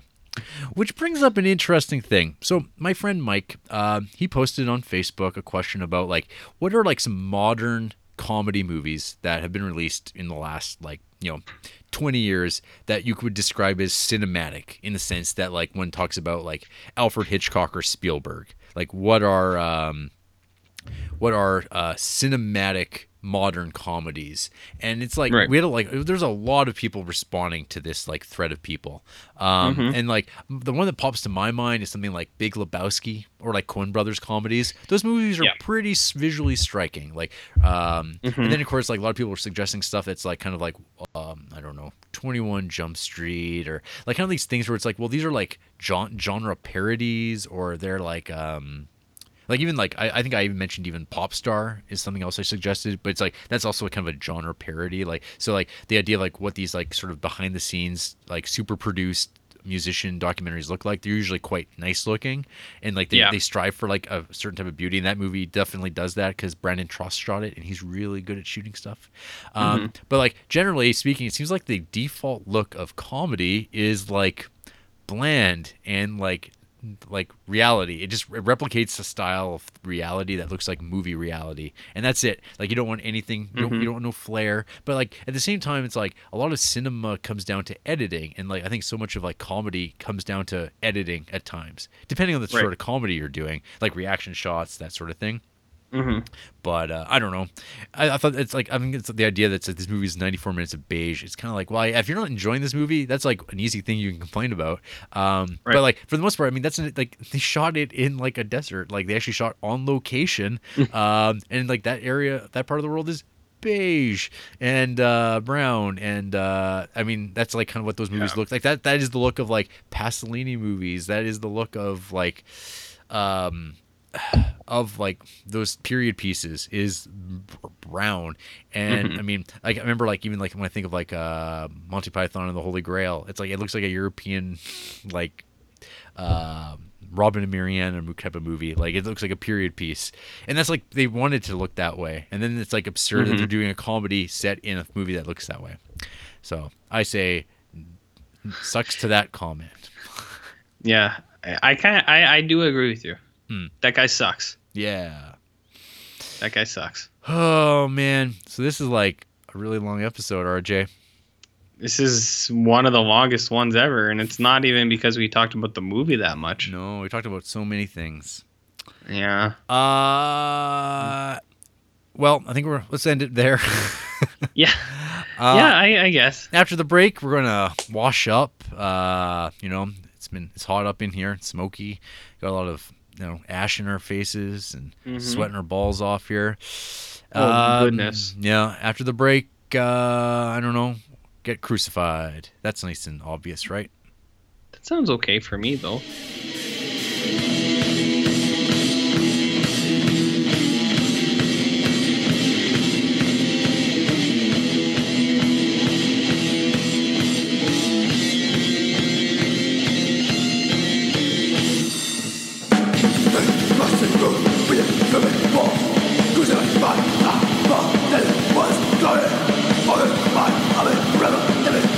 Jamais